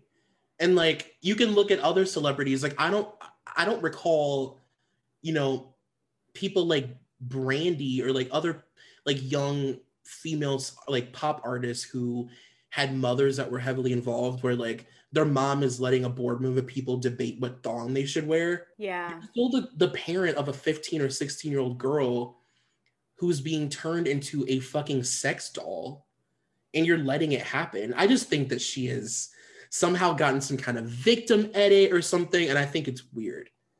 So, Enty Lawyer, do you follow him, Crazy Days and Nights? Uh-huh. So I remember I listened to his podcast about Britney and then one about Taylor Swift, and he was like, the difference between the two are that Taylor Swift's parents were present and didn't want to be famous too. That's a good point. That's really good point. That's what I think of a lot when I think of Dina and Michael Lohan, even like Hayden Panettiere's parents. Yes, totally. Is there anyone you want to speak out? Because other than Taylor Swift, I have one person in mind, and I kind of want to see if it's the same person as you. It is a female. Okay. I would like to see people that are like really, really, really powerful speak out. Like, I'd love to see like Rihanna say something. Okay. I'd love to see like Beyonce say something, because Rihanna worked with Britney. Rihanna has a fucking song with her, and Destiny's Child opened for Britney. Like, she kind of gave them a huge break because she took them on tour with her. So I would love to hear Beyonce say something. I want to hear people say stuff who are her peers. Like, it would be nice to hear from, I know, like, you know, people were talking about Miley and stuff, and like Demi, like, I care about that, but I really want to hear stuff from like her like peers from when she was like coming up, the TRL group, the people who knew all the things. Yeah, I was gonna say Christina. Wow, that is the best answer. That's the answer. that's the right answer. That is the answer. Because again, like, they were so pitted against one another, and still in my head, I'm like, oh, they hate each other. They might hate each other. Right. But just the idea of Christina being like, I support Britney in this would like shake me to the core. God, it would shake everybody. We would all collectively lose our shit if she finally did the right thing and said something nice publicly about another human person. It would be amazing. It'd be so redeeming for her. Absolutely. And again, I don't know if there's just more pull in the industry than we can ever understand, but I don't know why. Or maybe one of my friends was like, well, maybe Taylor won't talk about it because she doesn't want to make it about herself. But this is bigger than that, in my opinion. Yeah, I agree. It is bigger than that. And I feel like for them, for these celebrities, like they know that this happens to people. Mm-hmm. They see it happen all the time, like these contracts that you avoid and these seedy people that you avoid because you get in situations like her. Like she is the poster child for making, you know, poor decisions industry wise and like allowing people into your life that are bad. And they all know that world. You know what I mean? It's like to act, this isn't like new to them. And that's Mm-hmm. what's annoying to me. It's like, I just wish that somebody would be like, we all saw for years how fucked up this was. I worked with Britney on this commercial or whatever, and I saw this and I saw that. Who cares? If it was 10 years ago, who really even cares about if you're honest about something like that, you know? Yeah, I totally agree with you. Now, excuse me, as we're going to start talking about the deposition that Brittany Mm-hmm. did, that she spoke in court. Is deposition the right word? Am I using that? Yeah, I think Okay. so. Yeah.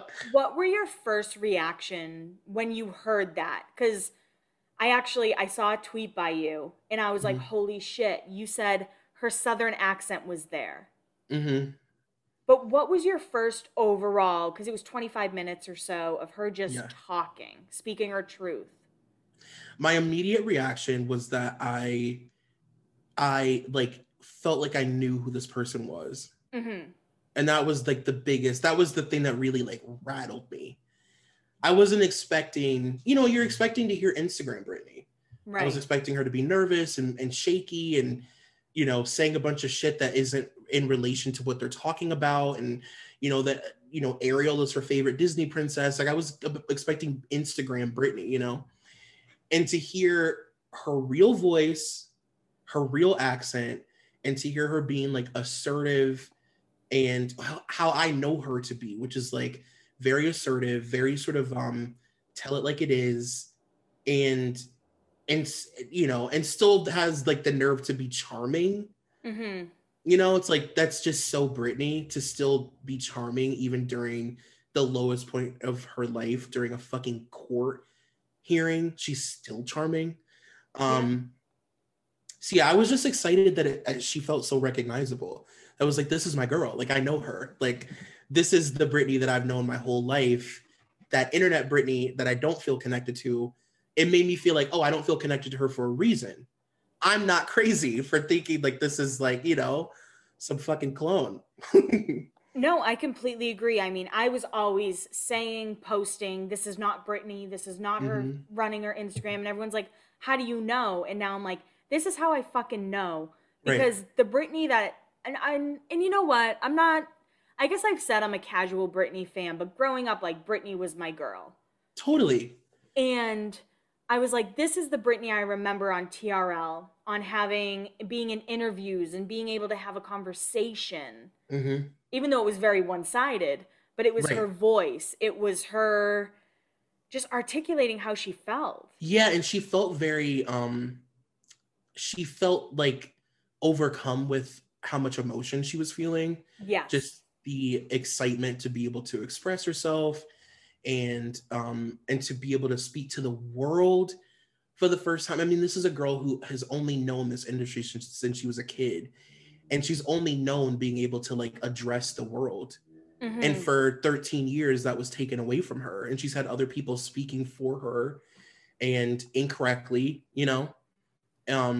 so just hearing her, be so excited to like just talk to the public and also just like the fear in her voice. Like you tell she was scared, because God only knows what they're doing to her right now because of what she did. So she was scared and she was nervous and also fucking angry. The rage. Yeah, like that trembling rage that you get, like, when you're really mad, like you could hear that, where she was just so mad that she was talking from like the deepest part of her stomach. Yeah. Yeah, and I don't know if people listening understand that she is still under Jamie and all of them. Like just because she did that doesn't mean she's out. Right. Now it just means more people know, and that's pretty much it. Like she still has no control over any decision she makes all day. Now, for me, the part that shook me and almost made me like physically ill was the IUD. Was there a specific moment for you that just stuck out completely?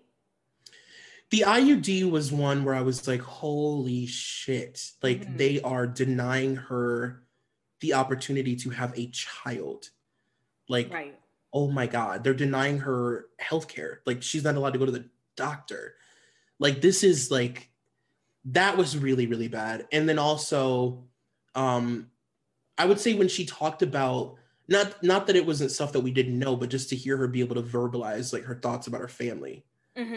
And to finally just say it. And, you know, and I don't know, I also was really shook by when she, because I've always, it's like all we've done is like wonder what it's like her interactions with these people. I mean, does she have like friends in her circle? Does she have people in her house watching her?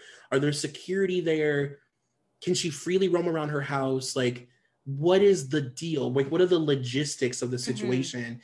So when she described that scenario where she didn't like a single dance move, and all the dancers and the people in charge and her dad had a meeting about her not liking a dance move in a different room, and like they came back and she got in trouble. It's like, wow, this is like more extreme than I think a lot of people thought. And she's the one who choreographs most of her dances. Right. So it's like you're making her do all of this work, rank in all this money that she's not seeing, that she doesn't get. You know, and I was also thinking about that too, like the financial aspect of it is also undeniably psychotic. Because her net worth right now is only like 60 million or something. Right. Which is obviously a lot, but it should be like 4 times the amount. Totally. It's absolutely absurd. The amount of money that has been, you know, illegally, what's the word for when you illegally transfer money? There's a word for it. Like, sneaky? The sneaky money that has been just disappearing from her, you know, her accounts, like, is insane. The amount of money that these people have made, it's unimaginable. And to think, like, when you're watching all those old Britney clips and you're seeing her have these successful tours and these albums and breaking all these Guinness records and stuff, she's accumulating a wealth that she is going to then have stolen from her. You know, it's like for her to not know what's coming is like crazy when you watch old Britney interviews and stuff now. Yeah, absolutely. I think another part that really stuck out to me was when she was talking about how she was going to AA and she made 3 friends and she could not see those 3 friends. That just made me feel so obviously how isolated she is and how she just wanted her nails done. And she couldn't go get her nails done, but people would come into her home with their nails done. Yeah. It's like the littlest things that, again, Britney Spears to me is like a god, right? Exactly. She's someone who I've idolized, looked up to for so long. And you're just like, I have more freedom than Britney Spears does. Yeah. More freedom and, like, in some cases, access to more money. Yeah. I mean, she gets like a couple $1,000s every few weeks. Like, I mean, she literally is like she's living such a pedestrian life because of this conservatorship. And like you said, we all have more freedom than her. The fact that you and I can get in a car and go to the bank is like her dream right now. And I will say, last time you were here, I asked about Sam. Sam, my mind has changed about Sam. Me too. Me too. I thought about you because I was like, oh, I like him now. Yeah, and there's still a part of me that's like, how do the logistics work? But she seems happy. She openly said, I want to marry him. I want to have kids with him. Yes. Yeah, totally. And he, you know, I can't imagine what he's going through. Like, I'm sure that, I don't know if you saw yesterday or earlier today, her ex-boyfriend did an interview. Which one was it? I think that it is, I wrote down his name because I always forget. Was it the one that she dated and he cheated on her? David Lucado. And her dad like hated him because he didn't really want to be a part of the conservatorship. So they basically brainwashed her into breaking up with him. And her dad planned it. Yeah. Yeah, he planted like stories about him cheating with TMZ, and TMZ In helped. in like a video or something, there was allegedly they were like he was allegedly shopping around a sex tape with him and Right. Brittany. Yeah. Yeah. So I definitely think it was him. And for anybody who hasn't read it, he basically talked about he confirmed that her Instagram account, that she wasn't running it while they were dating, and that she just has no freedom, and they go out of their way to make her feel isolated and make her feel really bad, and to make her feel I think he's used the term inhumane, like they want her to not feel like an equal human. Ugh. Yeah, so I can't even imagine the stuff that she was just too embarrassed to say. Yeah, for sure. I mean, I'm sure it goes all the way back to the fact that like Lou Pearlman is a fucking Hmm. creep. Yeah, All roads lead back to Lou Pearlman in yeah, like the 90s pop star world. totally. The destruction that he set forth, like, Mhm. he created this really sinister tone for all of these people's lives. And you look at people like Nick Carter and Britney, and just everything that Aaron, like what these people have been through publicly for the last 20 years. And in some cases, like they're not, Nick Carter is like not a great person, but who's to say what kind of person he could have been if he wasn't abused as a teenager by an old man, Right. you Yeah, for know? sure. So yeah, he's a monster. Every time I look at a picture of him, I always think of you, because I just like, you're the person that I rant about him to. Well, I'll tell you, it was the worst. I had Brad Fischetti from LFO, and they were put together Yes. by Lou Pearlman.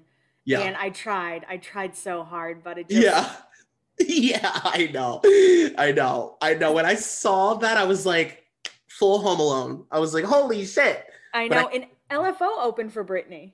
LFO, I used to have crushes on all of them, actually, to be honest. Makes sense. So let's talk about the key players Mm, in the Free Britney, or the anti-Free Britney movement, is what I'll mm-hmm, call it. Jamie Spears. mm-hmm. How did he, you know way more than I do, so how did he end up becoming lead of the conservatorship? So Jamie was basically able to put all this forth because at the beginning, when everything was happening in 2007, when Britney was going through all of her stuff publicly, he was able to take this and make it look like it was this thing that would make her Britney Spears again, because we didn't know what any of this was. Mm-hmm. So it was like this thing that would make her Britney again. It would make her, her hair would magically grow back, and she would magically have an 8-pack, and she would want to dance and tour again, and she'd be smiley and bubbly and happy. And that's all we wanted, because we didn't see her as a fully formed human person. And then that happened. Like they put her back on tour. She did the circus tour. She did the circus album. It was massive. We got our girl back. It really at that time felt like the conservatorship was this amazing thing. And that's how they were able to spin it to the public. And, for a lot of people who were not, I remember at the beginning when they first started talking about it, I was like, I don't know what this is, but if it means that her dad is like, gonna come, to LA from Louisiana and like get all these seedy, gross people out of her life, and then she'll just have her family. I was excited about Yeah. it. Sam Lufty's out of there. Yeah, Sam's gone. Like Adnan, like I was like, oh, this is gonna be amazing. Like now it's just the family and they have control over everything and nobody can get her money. And I was like so excited. And then like a year into it, I'd say, is when I got really weird about it. And I remember being like, whoa, she's going on tour? Like she just got sober like a month ago. And Yeah. what? That, I guess it took me a lot longer to realize, but I think at first, obviously what the conservatorship, how it was set up, awful, disgusting, horrible. But I think at first it was good. Mm-hmm. I think it was a positive thing Right. until they realized how they could work it for them. That's exactly how I feel. When they realize the money potential, because there are conservatorships that have no financial aspect. you know, and they could have chosen that. I actually read about, there's one conservatorship that has this very specific term or name. I don't know what it is, but it's one where it has nothing to do with money and it's all just like care, basically. Oh, okay. And like they chose this specific kind of conservatorship because it was the most financially, you know, whatever. So yeah, I mean, I guess like for me, the confirmation would have been For the Record, her MTV documentary, because that was everybody sort of look into what her life was like, because we didn't know. And at that point, we were like, well, she's sober now. Is she happy? Does she get to see her kids a lot?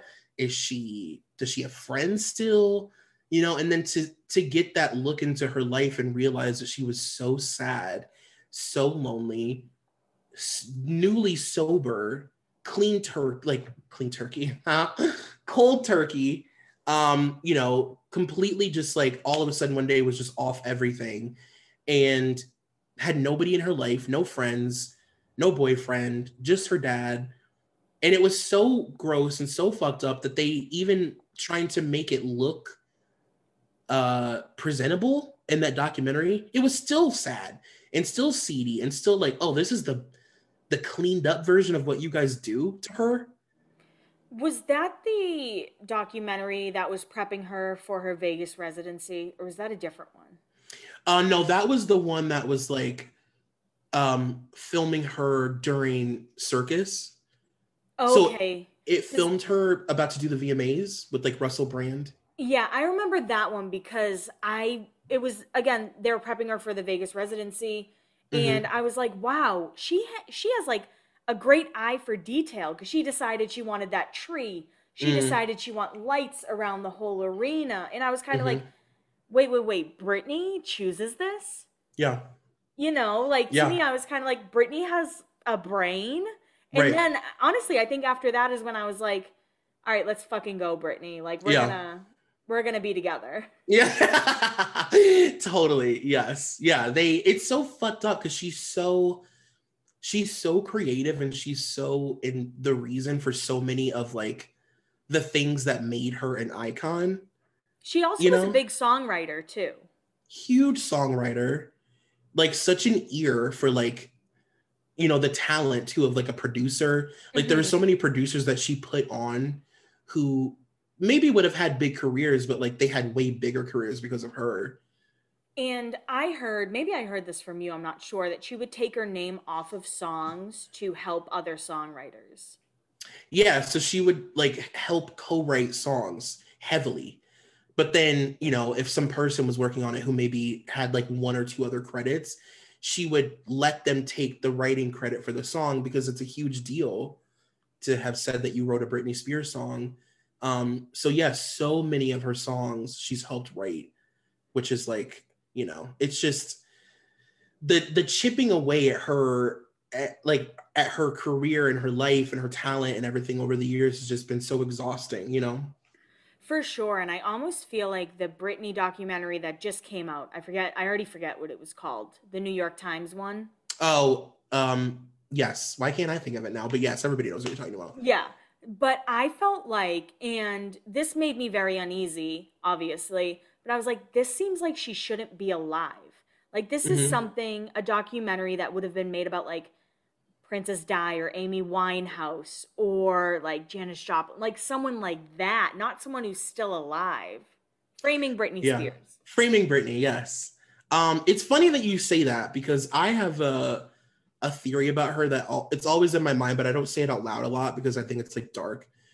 That she is a celebrity who I think we look at as someone who did die. Like, in a way, Britney did die, and then we were given this other version of Britney, this like Britney 2.0 in 2008 that we slowly stopped being able to recognize, and then it got to a point where it was like, I don't know who this girl is. Like, I don't, like Femme Fatale Britney, I don't know her.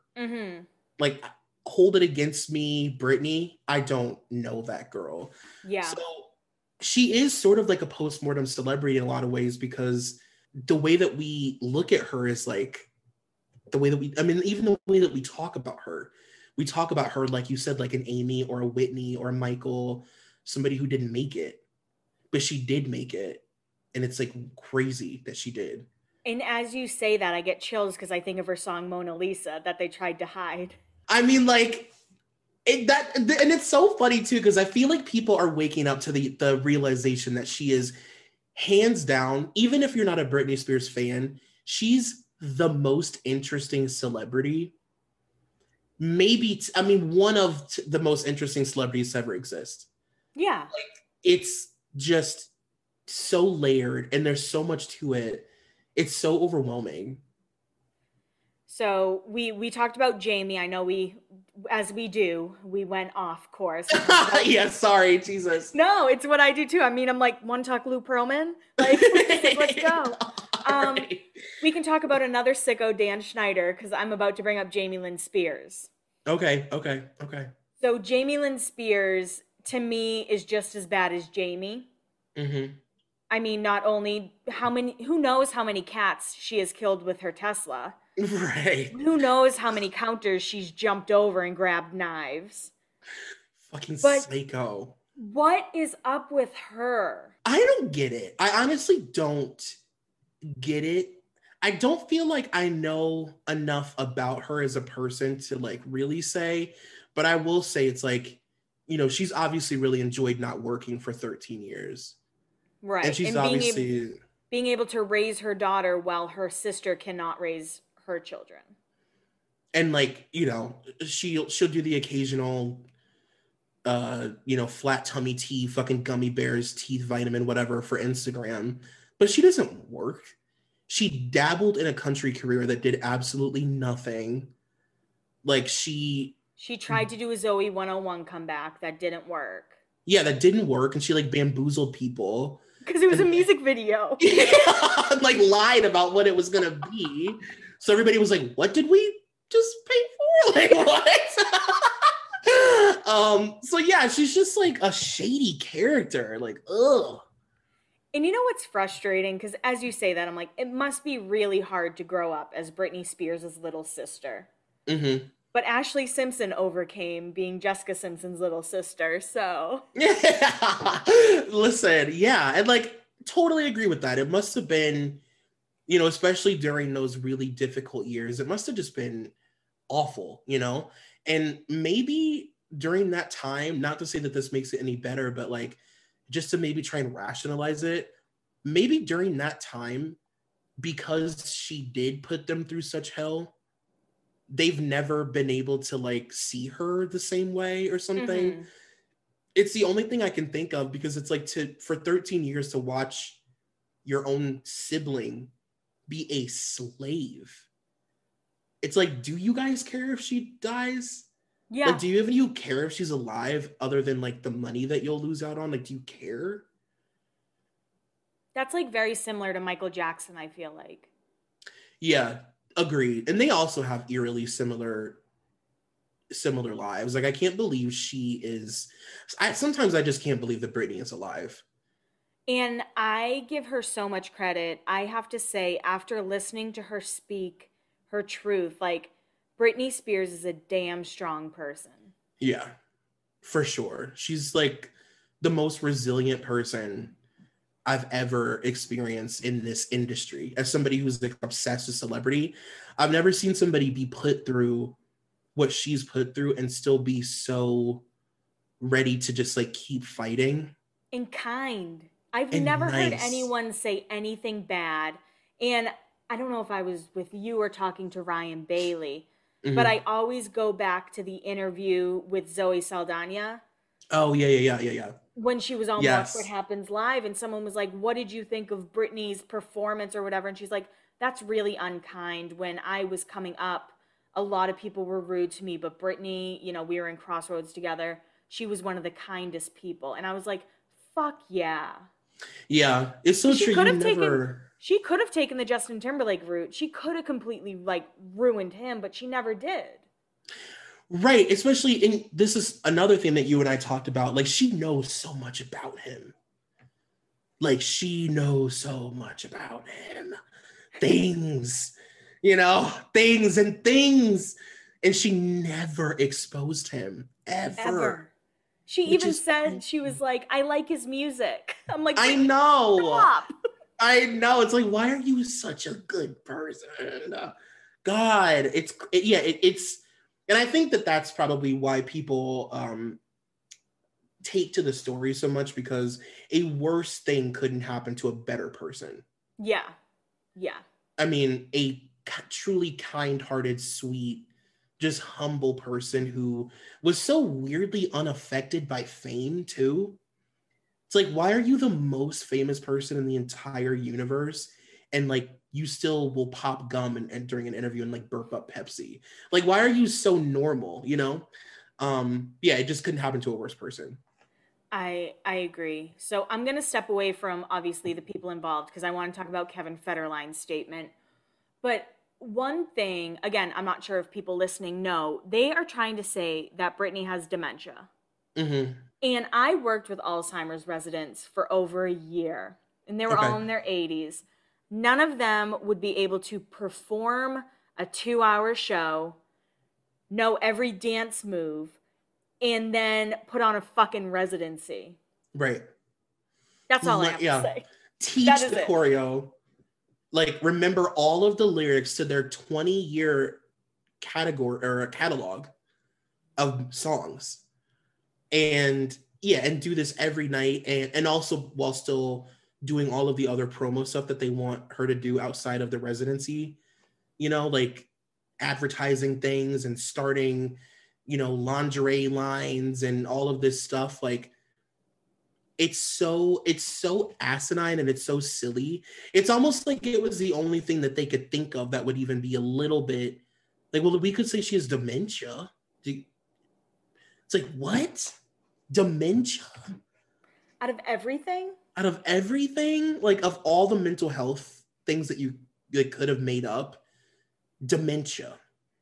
In one thing, like, even if she does have bipolar or manic or whatever people are throwing on her, there are plenty of people who raise children with that, as long as they're properly medicated. She was on fucking lithium. For how long? Like, I think she said it was like less than 5 months, but she did say like that was the mark where you like start to not be able to recover. Yeah. I think she said over a month. Yeah, that's insane. And like, the thing that about the mental health stuff that drives me crazy is that people forget that she was driven to a breakdown. Mm-hmm. She didn't just have a breakdown because she had all these crazy mental health issues and she was this like crazy woman who all of a sudden came out of her house one day with an umbrella or whatever. Like, she was completely fine. Mm-hmm. And was really intensely driven by the media to crack. And it actually took her way longer to crack, I think, than it would most people. Yeah. No, I agree. You know, and then but it's like they act like, when they talk about her mental health stuff, they act like, you know, she's just like this crazy woman who just has all these crazy issues. And it's like, well, no, like, she had a breakdown because she was driven to one, and then she like very quickly actually kind of recovered from it. Yeah. You know what I mean? Like, in hindsight. Yeah, I completely agree with you. So obviously what we just said is like the media really was a driving force against Britney. Do you think that's why it took her so long to actually like address everything? Because I think in her deposition she said she didn't know how the media would believe her because she didn't believe the Paris Hilton documentary. Is that what she said? Yeah, she said at first when she watched the documentary, she didn't know if it was real, and she knew people wouldn't believe her because her story is so outlandish. Right. You know? And but she did eventually end up believing the documentary, I'm going to assume. I'm assuming, yeah. Yeah. I think she probably just thought at the beginning it was so like out of this world that like who could ever think that this happened to Paris Hilton because she's so wealthy. But yeah, I mean, one of the things that I talked about in my episode was that she has never been given the opportunity ever to be vulnerable with the press and with the media and with the public. And anytime I don't know if people understand like the extent of how much like the butt of the joke she's been for 20 years. Mm-hmm. Like she was the joke for a really long time. And yeah, it's like, it's got to be a really foreign feeling for her to be that vulnerable and know that the world's going to hear it. Cause that doesn't really, like that doesn't play out too well for her. And I almost feel like she did it because she knows the fans are behind her. Yeah. And that fucking broke my heart. Cause I was like, she knows that Free Britney is a thing. And for the first time in her entire life, she knows that her fans are louder than her like detractors. You know what I mean? The people who like, I mean, this is really the first time that's ever been a thing. Absolutely. No, I completely agree. Like I said, I think that the Britney Spears fans really did bridge that gap where, you know, they were noticing her Instagram was off. They were noticing, you know, she had a flip phone instead of an iPhone. Just, it's like the opposite of Taylor Swift Easter eggs, where it's like, oh, we're getting something exciting, but Britney Spears, you're like, oh my God, it's going to get fucking darker the deeper I go. It's so true. It's so true. And I it's crazy that this has happened with her, because I feel like so many celebrities, people like Whitney and stuff, I bet so many of like the hardcore fans of people like her wish that they could have, you know, rallied in this way and like really made a change. But you're right. I mean, we've never seen a fan base have this much of an impact on a celebrity's life. Not like this. This is crazy. Yeah. Like, it's a different positive way. It's like really making change, like making changes in her life. Absolutely. Absolutely. So back to the people involved in this. Lynn Spears, I will say I was surprised that, you know, Britney was very much, I want to sue my entire family. Because I thought, also, guys, I'm sorry if you hear meowing. It's the cat in the background. But Lynn Spears, I always thought was a more positive light. My cat says, fuck no. Yeah. But what do you think of that, Troy? Because again, I really did think Lynn was the only one who we could maybe trust. Yeah, I think that, other than that weird book. Right. I think that Lynn has been able to be quiet, live in Louisiana, drink her sweet tea, shop, really enjoy her life behind, you know, the gates of her manor. And, you know, it's easy to make her, it's easy for Lynn to look like, not, I wouldn't say victim, but it's easy for her to not look like the villain in the situation. Because didn't she come out with some kind of statement being like, I have no idea, Jamie won't let me talk to her? Like, yeah, and she started like liking Free Britney posts, and that was the thing that really started to send people off, where they were like, oh my God, Lynn supports the movement, like Lynn is a part of Free Britney. I think she had like responded to some comments, and she was liking people's comments that, you know, where they were confirming things about Britney. So people were like trying to get ahead of it. Yeah, like she's trying to make herself look like she's not as bad as Jamie, which she's not. I mean, I can't imagine many people are, but like, you know, it doesn't change the fact that like she's making a lot of fucking money off of this conservatorship. It's not like she's turning down checks. Right. You know what I mean? She's not noble. I agree. And after I was like, I thought she was innocent. Then I'm like, wait, I just talked about that book where she like openly talked about her daughter's virginity. So maybe I just needed to remind myself of that horrendous. Right. Yeah. And to think that you even need to, it's like, why are you writing a book? Right. You have everything that you could ever want in this world. You've never had to, you haven't been poor in 25 years. Why are you writing a tell-all book about your daughter during a heightened time in her life when people are like after her? That's so gross. What the fuck? Like, what is even the logic behind that? I don't know. I guess, and then there's Brian, of course, who we talked about a little bit, who is still trash, but maybe not as much trash. But then again, he thinks women in his life are like too stubborn. So yeah, I think that he's just a dumb hillbilly drunk, to be honest with you. Like, he's just like a true slack-jawed yokel, to be honest. Yeah. And he doesn't give a shit about her sister's well-being. You know, he doesn't care. As long as he's getting paid. Yeah, as long as he's getting paid. I think Brian hasn't cared in a really long time. Like a really, really, really long time. Way longer than the conservatorship about what happens to her or her well-being or anything like that. He's just trash. All right, my last person is Kevin Federline, because I read his statement and I was kind of like, why'd you even say anything at all if this is your statement? Kevin is so the Kevin of it all. Like, it really, for me, just proves, like, you are a piece of shit. You're exactly what everyone says you are. Yeah. Like, you haven't grown up at all, even though it was 10 years ago. It'd be so easy for him to be like, you know what? Because I've even defended Kevin on my own podcast. I've given him the benefit of the doubt and been like, you know what? He was a broke backup dancer from fucking Fresno who all of a sudden, the biggest pop star in the entire world, the girl that every man desires at this moment, like the sex symbol of the decade, is bringing him to Italy. Right. On tour, and they're staying in the presidential suite at the top of like a iconic hotel, and then they're going to Switzerland, and at night they're going to nightclubs and doing ecstasy and having trays of cocaine brought out to them and stuff. I mean, this guy's life was just spiraled, you know?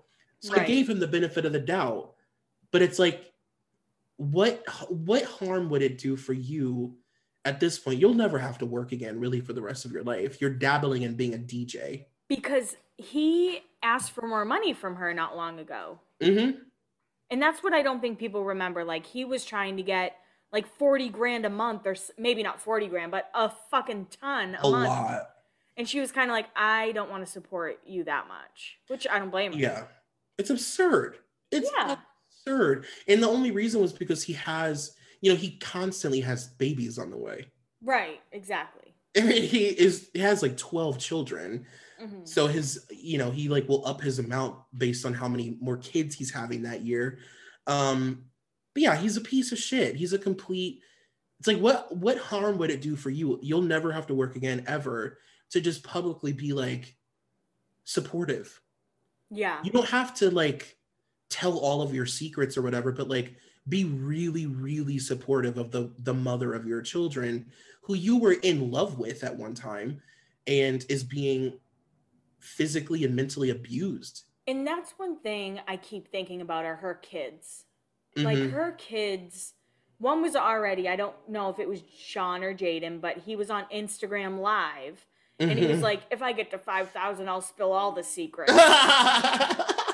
Do you remember that? Yeah, it was Sean. It was Sean, yeah. But I'm like, those poor kids. Imagine like, and I'm sure they just want to be with their mom at some point. You know, maybe not 24/7, but it's probably hard for them to be around her when she's so controlled. I can't even imagine. I was thinking about the conversations that she must have with them alone. Yeah. Because you would imagine like they're probably the person she's the most vulnerable with. Mm-hmm. And, you know, they know what's going on. It's not like it can be hidden from them. Right. And I was also thinking just about imagine the PTSD that those kids feel being born into a tabloid narrative. Mm-hmm. And then, they obviously they Google things. They must Google the way that their mom was talked about while she was pregnant with them, the way she was treated immediately after she gave birth. I mean, her being swerved off the road and chased by people and shit. And then, you know, for Sean Preston's like sort of, like the driving on the lap thing and the car seat and, you know, and her, the almost dropping him in quotes thing where she stumbled in the street.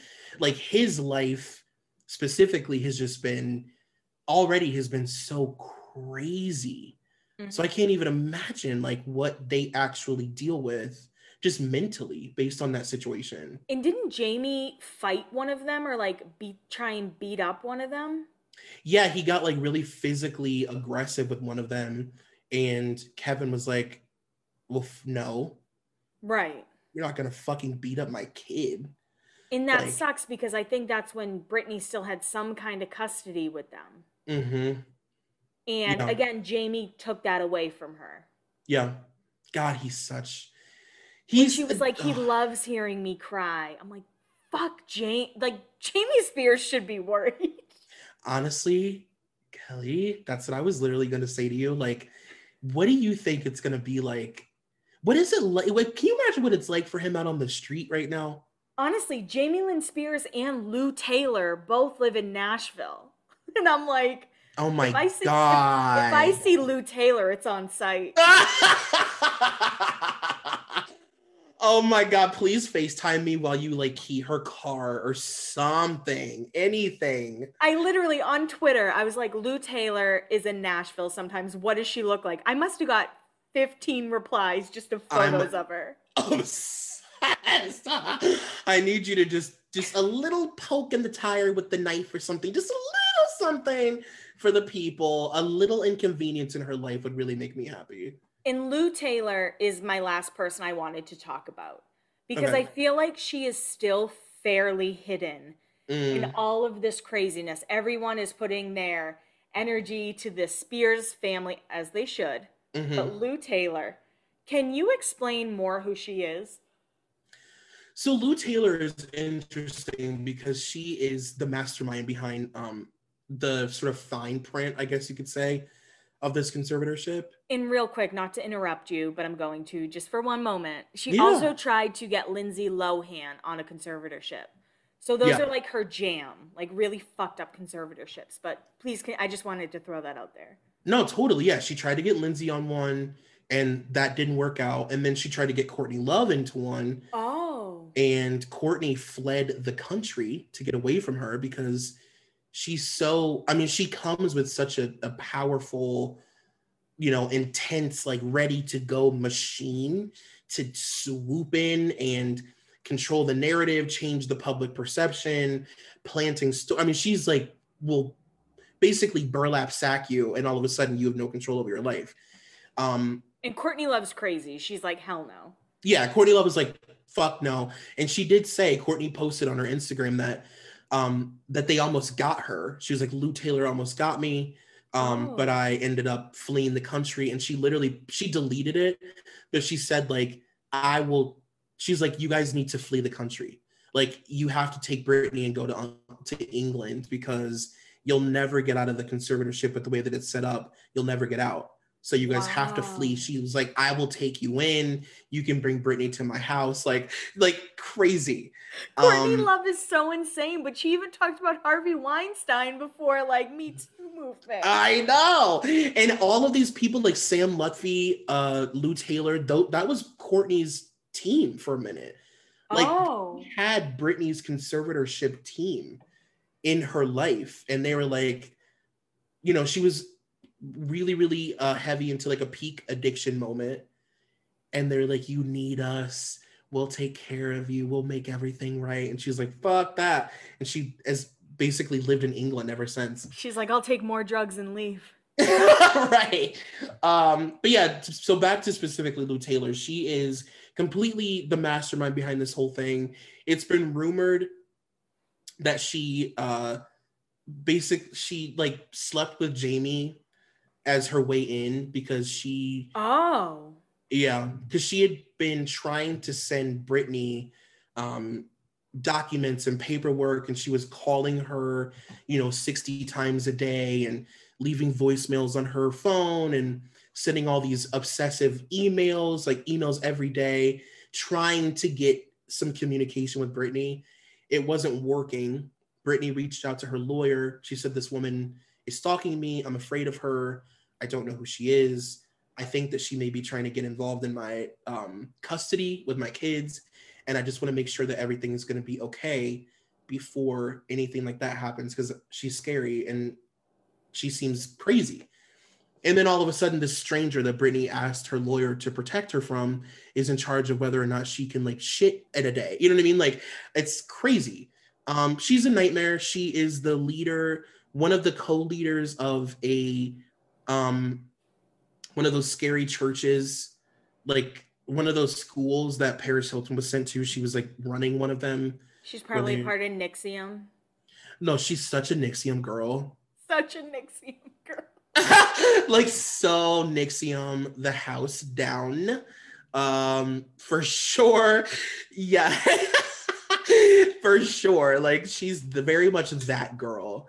And it's crazy because if you look up, like, for anybody who doesn't know, if you look up like the tactics that they use at her school to punish, you know, sexual assault survivors of all kinds of abuse, all women, of course, it's like things that you can tell that they are like doing to Britney, like isolating and blaming and, you know, having these girls who have been molested by family members, like blaming them and them coming out of the school thinking that they did something wrong and having to repent their whole lives, like crazy, psychotic mental warfare kind of shit. She's a monster. What a fucking vulture of a human. Just like the worst kind of person. And you'll see her comment on Jamie Lynn Spears stuff. Mm-hmm. Like they're buds. Like they're fucking buddies.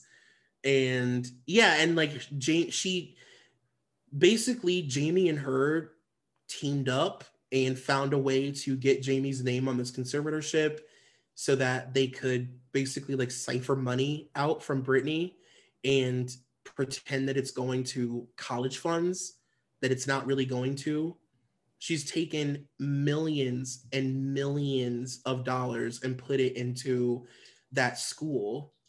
So she's using Britney's money to fund her abuse school, which is like, it's just, there's just so much illegal shit going on that my brain can't wrap. I can't wrap my head around why it's like not, why the cops aren't just like, oh no, you can't keep doing this. It's all illegal. I did see something saying the FBI needs to get involved. Totally. Like, we've confirmed that there's a girl trapped in her house being abused.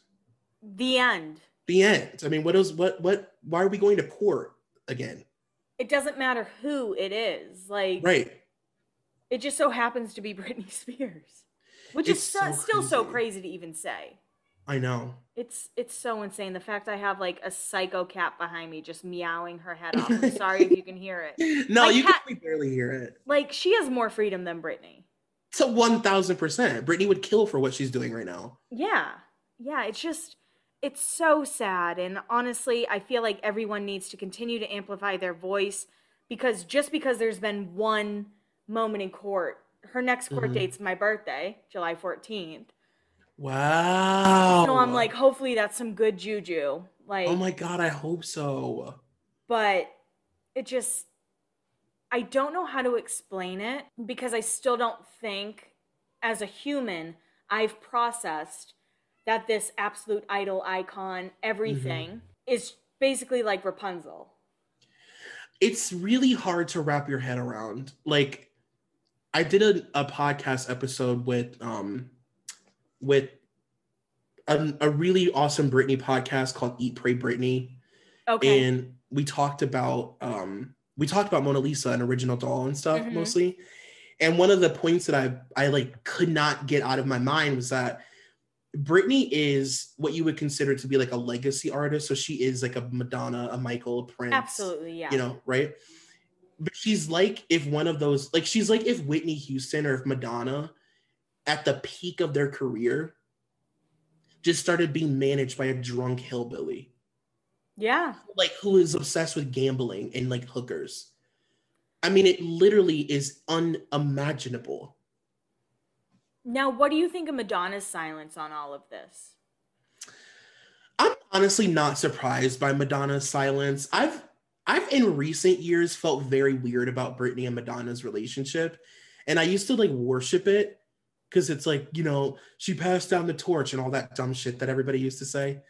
But I feel a little bit weird about Britney's relationship with her. I feel like Madonna really took part in like hanging her out to dry and like that's not the right saying. I'm not even drinking. Hanging her out to dry. Is that the saying? Yeah, you're correct. That's it, right? Yeah. Okay. Feel like Madonna really very much left her out to dry after their kiss. I've been like rereading a lot of stuff about that, and Madonna like told the public that it was Britney's idea and that like Britney was the reason that there was tongue and all this stuff, just to kind of like get people talking about it more. And I was like, why would you do that? Not now, Madonna. Not right now. But she's never really been as supportive of her as she pretends to be. Yeah. You know? Yeah, I could see that for sure. Yeah. I mean, all we can do is really hope that amplified voices, more people speak out, more powerful people speak out. Fans can only do so much, you know. We can only cause so much noise on podcasts, on Twitter, on Facebook, on TikTok, but I really hope that it just continues. But yeah, I just hope that people in the industry, like, you know, it would be really cool. And not just like a tweet. Right. Like, do something. Like, you know, like Kim Kardashian could like do something. She really could. Like, there are people who like really could like do something, make a huge change. If somebody massive like that, if somebody like Beyonce was like, no, like, I want to like physically do something or say something publicly, that would be so major. So I just, yeah, that's my hope. Do you think we'll get that? I don't know. I don't think from Beyonce, to be honest. I don't think. Maybe Kim. I could see Kim saying and doing something for sure. I could totally see Kim getting involved for sure. But doesn't Lou Taylor have ties to the Kardashians? I read that, but I don't know if it's true. Yeah, she has a lot of celebrity ties just in general. Okay. You know, because she also like manages other people, other celebrities that you would never like guess. Like I forgot some of them, but she's like linked to so many people in Hollywood. I'd be like, get me the fuck out of here before it happens. Could you imagine? Could you imagine being like, oh, my manager Lou Taylor's gonna stop by real quick? I'd be like, what? I'd be like, I'm not famous, but I gotta go. Yeah. I need to protect my assets. Yeah. My debt. Well, Troy, I appreciate you coming on. Before we end, I know I've asked you this before. I want to know your top Britney songs. Oh God, I know they change every time I talk to you. Okay, so right today I'm gonna say. Let's say today, after the hearing, after letting it sit with you for a little bit, what are your top Britney songs? Okay. There's a song that I really love that I've been listening to a lot called I've Just Begun Having My Fun. It's a real like rebel Britney song, like Wild Child, Flower Power, Drew Barrymore Britney song. Okay. Super good. I love Don't Let Me Be the Last to Know. I think it's just like the most beautiful, underrated ballad. Shania Twain, what more could you ask for? Britney Spears singing a Shania Twain song. And I will end by saying today because I'm in a ballad kind of mood, I'm gonna say Every Time. Okay, I was hoping Every Time would make Yeah, I'm feeling sappy. Well, Troy, I'm gonna roll out the red carpet. Where can everybody find you? Well, my podcast is called Dunzo, Dunzo. And yeah, you can follow me on Insta at Dunzo Podcast. You can follow me on everything at Troy McEady. It's TroymCeady. That's it. Thank you so much for coming on. Thank you for having me. I can't wait to have you on and talk about Taylor. Taylor? Yes. I'm going to basically ask you to host my podcast because I feel so inappropriate even telling you anything about her. It's okay. I'm here for it. Well, thank you for having me. I'm obsessed with you. Thank you. I'm so obsessed with you.